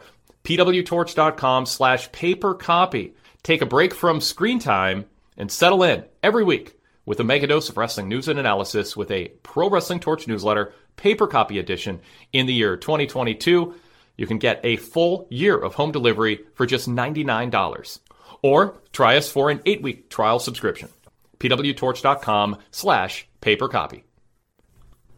One benefit of VIP membership is access to our back issue library, contemporaneous, in-depth, insider reporting on pro wrestling in real time over the past 30 plus years. And throughout the year 2022, we're going to begin our march through the year 2002 with back issues posted each week in PDF and all text formats. You can read it in a PDF format with our original magazine/newsletter style layout on your screen and flip through the pages, or you can read a straightforward all-text format on your phone or tablet or laptop. The back issues early in 2002 covered the arrival of Scott Hall, Kevin Nash, and Hulk Hogan to WWE and all the controversy that came with them, plus my cover story that broke the news on the planned launch by Jerry and Jeff Jarrett of a promotion called TNA. Also, the early 2002 features our 2001 Year in Review features, including ranking pro wrestling's most influential power brokers and our Torch Year-End Awards, the year in quotes, and the top 50 stories ranked in order from the year 2001. So go VIP and dive into our back issues. We have most of our back issues available as soon as you sign up, with new back issues week by week from the year 2002, one at a time throughout the year 2022. pwtorch.com/govip. pwtorch.com/govip. That's pwtorch.com/govip for full information and our sign-up form. It's more than podcasts. It's an unmatched library of wrestling history spanning more than 3 decades as soon as you sign up, with more issues added throughout the year.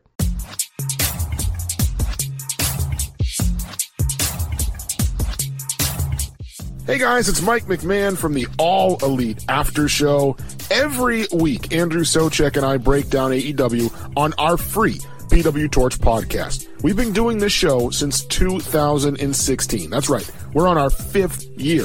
When we started the show back then, we were talking just Impact Wrestling, and we still talk about them from time to time as well. And over the years, we've branched out to also discuss MLW, and of course, the main event of our program, which is always the latest going on in AEW. Again, the show is called the All Elite After Show with me, Mike McMahon, and my partner, Andrew Socek. You can check us out as part of the PW Torch Daily Cast lineup. You can subscribe to our show and all of the Daily Cast shows just by searching PW Torch on any podcast app. And of course, you can listen ad-free with a PW Torch VIP membership.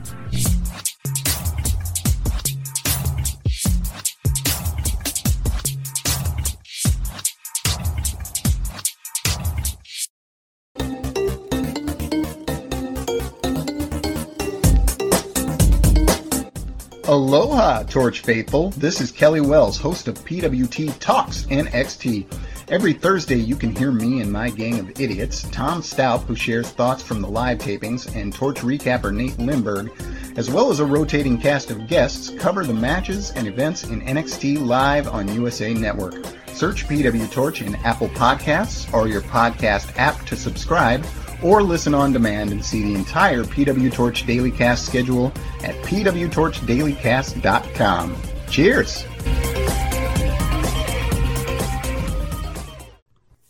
Thank you for listening to the Wade Keller Pro Wrestling Podcast. Don't forget to also subscribe to our Red Logo show, the Wade Keller Pro Wrestling Post Shows, featuring our live post shows, which you can download and listen to on demand at any time, covering Raw, Dynamite, and SmackDown throughout the week, with rotating guest co-hosts, live callers, and emails, plus on-site correspondents who talk to us right after they leave the building on Monday, Wednesday, and Friday nights. That's the Wade Keller Pro Wrestling Post Show. Just search Wade Keller, look for the red logo, and click subscribe. It's free. With some podcast memberships, there's a complicated system of having to enter a username and password in advanced settings, and it works on some apps but not others. That's not the case with PW Torch VIP membership. We now have a slick setup where you're a single click away when you go VIP from having your podcast feed automatically generated on Apple Podcasts. All you need is an authorized VIP membership. As soon as you sign up on our express sign-up form, which takes about a minute, you'll get a link, and you click on it, and it opens Apple Podcasts and subscribes. No entering anything, no advanced settings.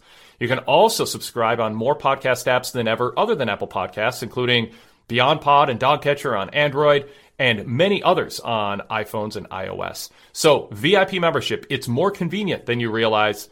Get all the benefits of VIP membership, all the VIP exclusive podcasts, and these shows with the ads and plugs removed with a VIP membership. pwtorch.com/govip. It's quick, it's easy, it's convenient, and we think it's worth it. pwtorch.com/govip. A lot of you listen to the Wade Keller Pro Wrestling post shows who haven't watched the TV show we're talking about.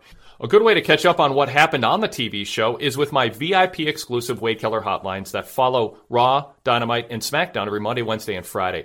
In fact, as soon as I wrap up recording the post shows with live callers and my co-hosts and our on-site correspondents, I send that off to the producer, and then I record the Wade Keller hotline, running down Raw, Dynamite, and SmackDown start to finish. And it's not only a full rundown, a thorough rundown of what happened on the TV show, but also my analysis of the key segments and matches throughout the show, including opinions that I don't express on the post show. So, as a VIP member, you can listen to that hotline first, which runs 20 to 40 minutes, and then jump into the post show with full knowledge of what happened on the TV show. That's just one benefit of being a VIP member. Another benefit is when you listen to the post show, the ads and plugs will be removed. So change up the way that you listen to our coverage of Raw, Dynamite, and SmackDown by starting with the VIP Wade Keller hotline and then flowing into the Wade Keller post shows throughout the week. Go VIP. pwtorch.com/govip. pwtorch.com/govip. Rates start at $9.99 a month or get a full year for just $99. You can also get the Wade Keller hotline through our Patreon tier. That's just $6.99 a month.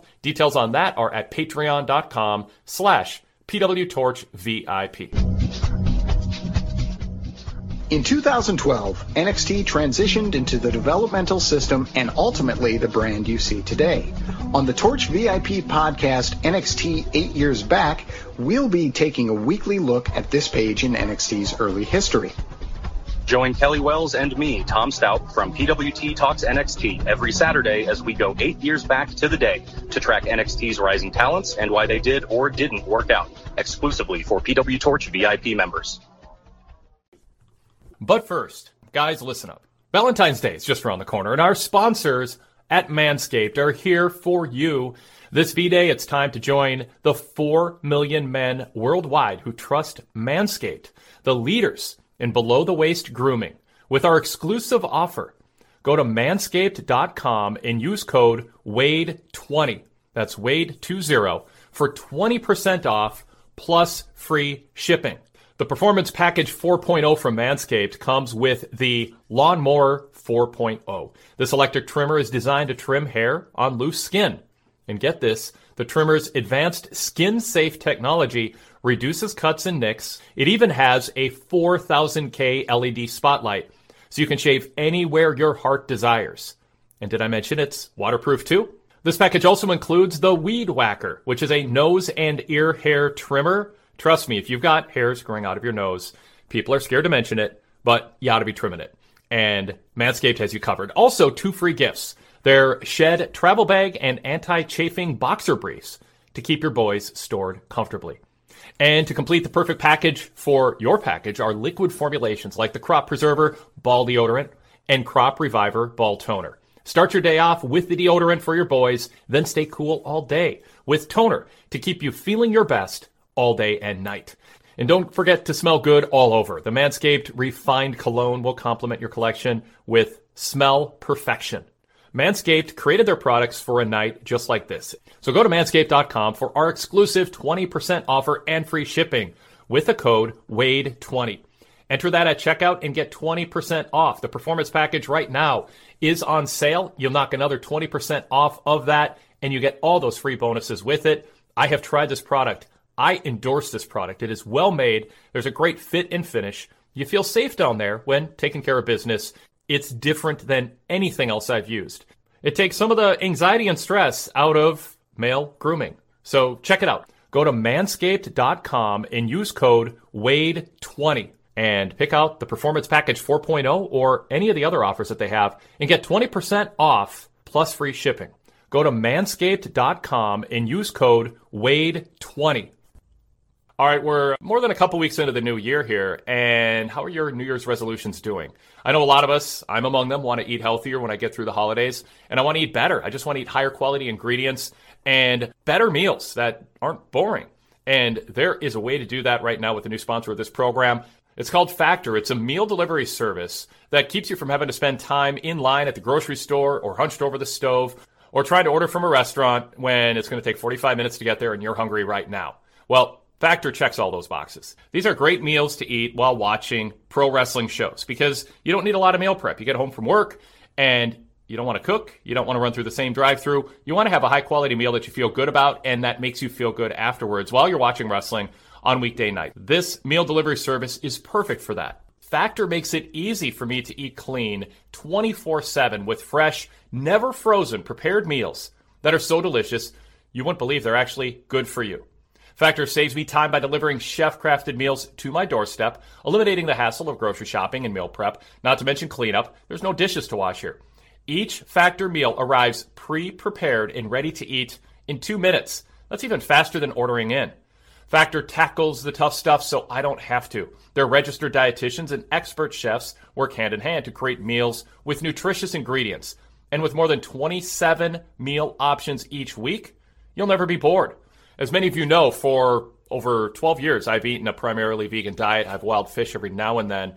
They offer vegan and veggie meals, in addition to keto meals, as well as lower calorie meals, plus cold pressed juices, smoothies, energy bites, plant-based bars, extra protein, veggie sides, and more to keep you fueled and focused all day long. I've chosen the vegan options, and they just look delicious. When you go to their website, your mouth's going to water. The Korean tofu and veggie bowl, vegetarian tamale bowl, Indian-style vegetable rice, and tomato roasted and vegetable risotto are all on the menu, and I am looking forward to trying those dishes. Whatever kind of diet you eat, they have options for you, including garlic herb salmon, sun-dried tomato chicken, kettle mushroom burger, and more.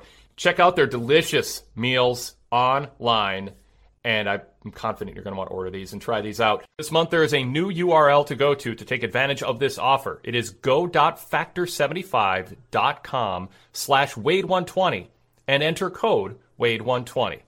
So that's go.factor75.com/Wade120 and enter code Wade120 to get $120 off your first 5 weeks of meals. A fresh and healthy meal designed by chefs and nutritionists can be 2 or 3 minutes away any evening or any midday for lunch. And save yourself a trip to the cafeteria or the local fast food joint for lunch. With Factor, you can bring a healthy and delicious meal to work with you. I've ordered more on my own. They're delicious, and I feel great after eating them. And there's a tremendous variety. Your mouth will water looking at the website. So again, the URL is go.factor75.com/Wade120 and enter code Wade120.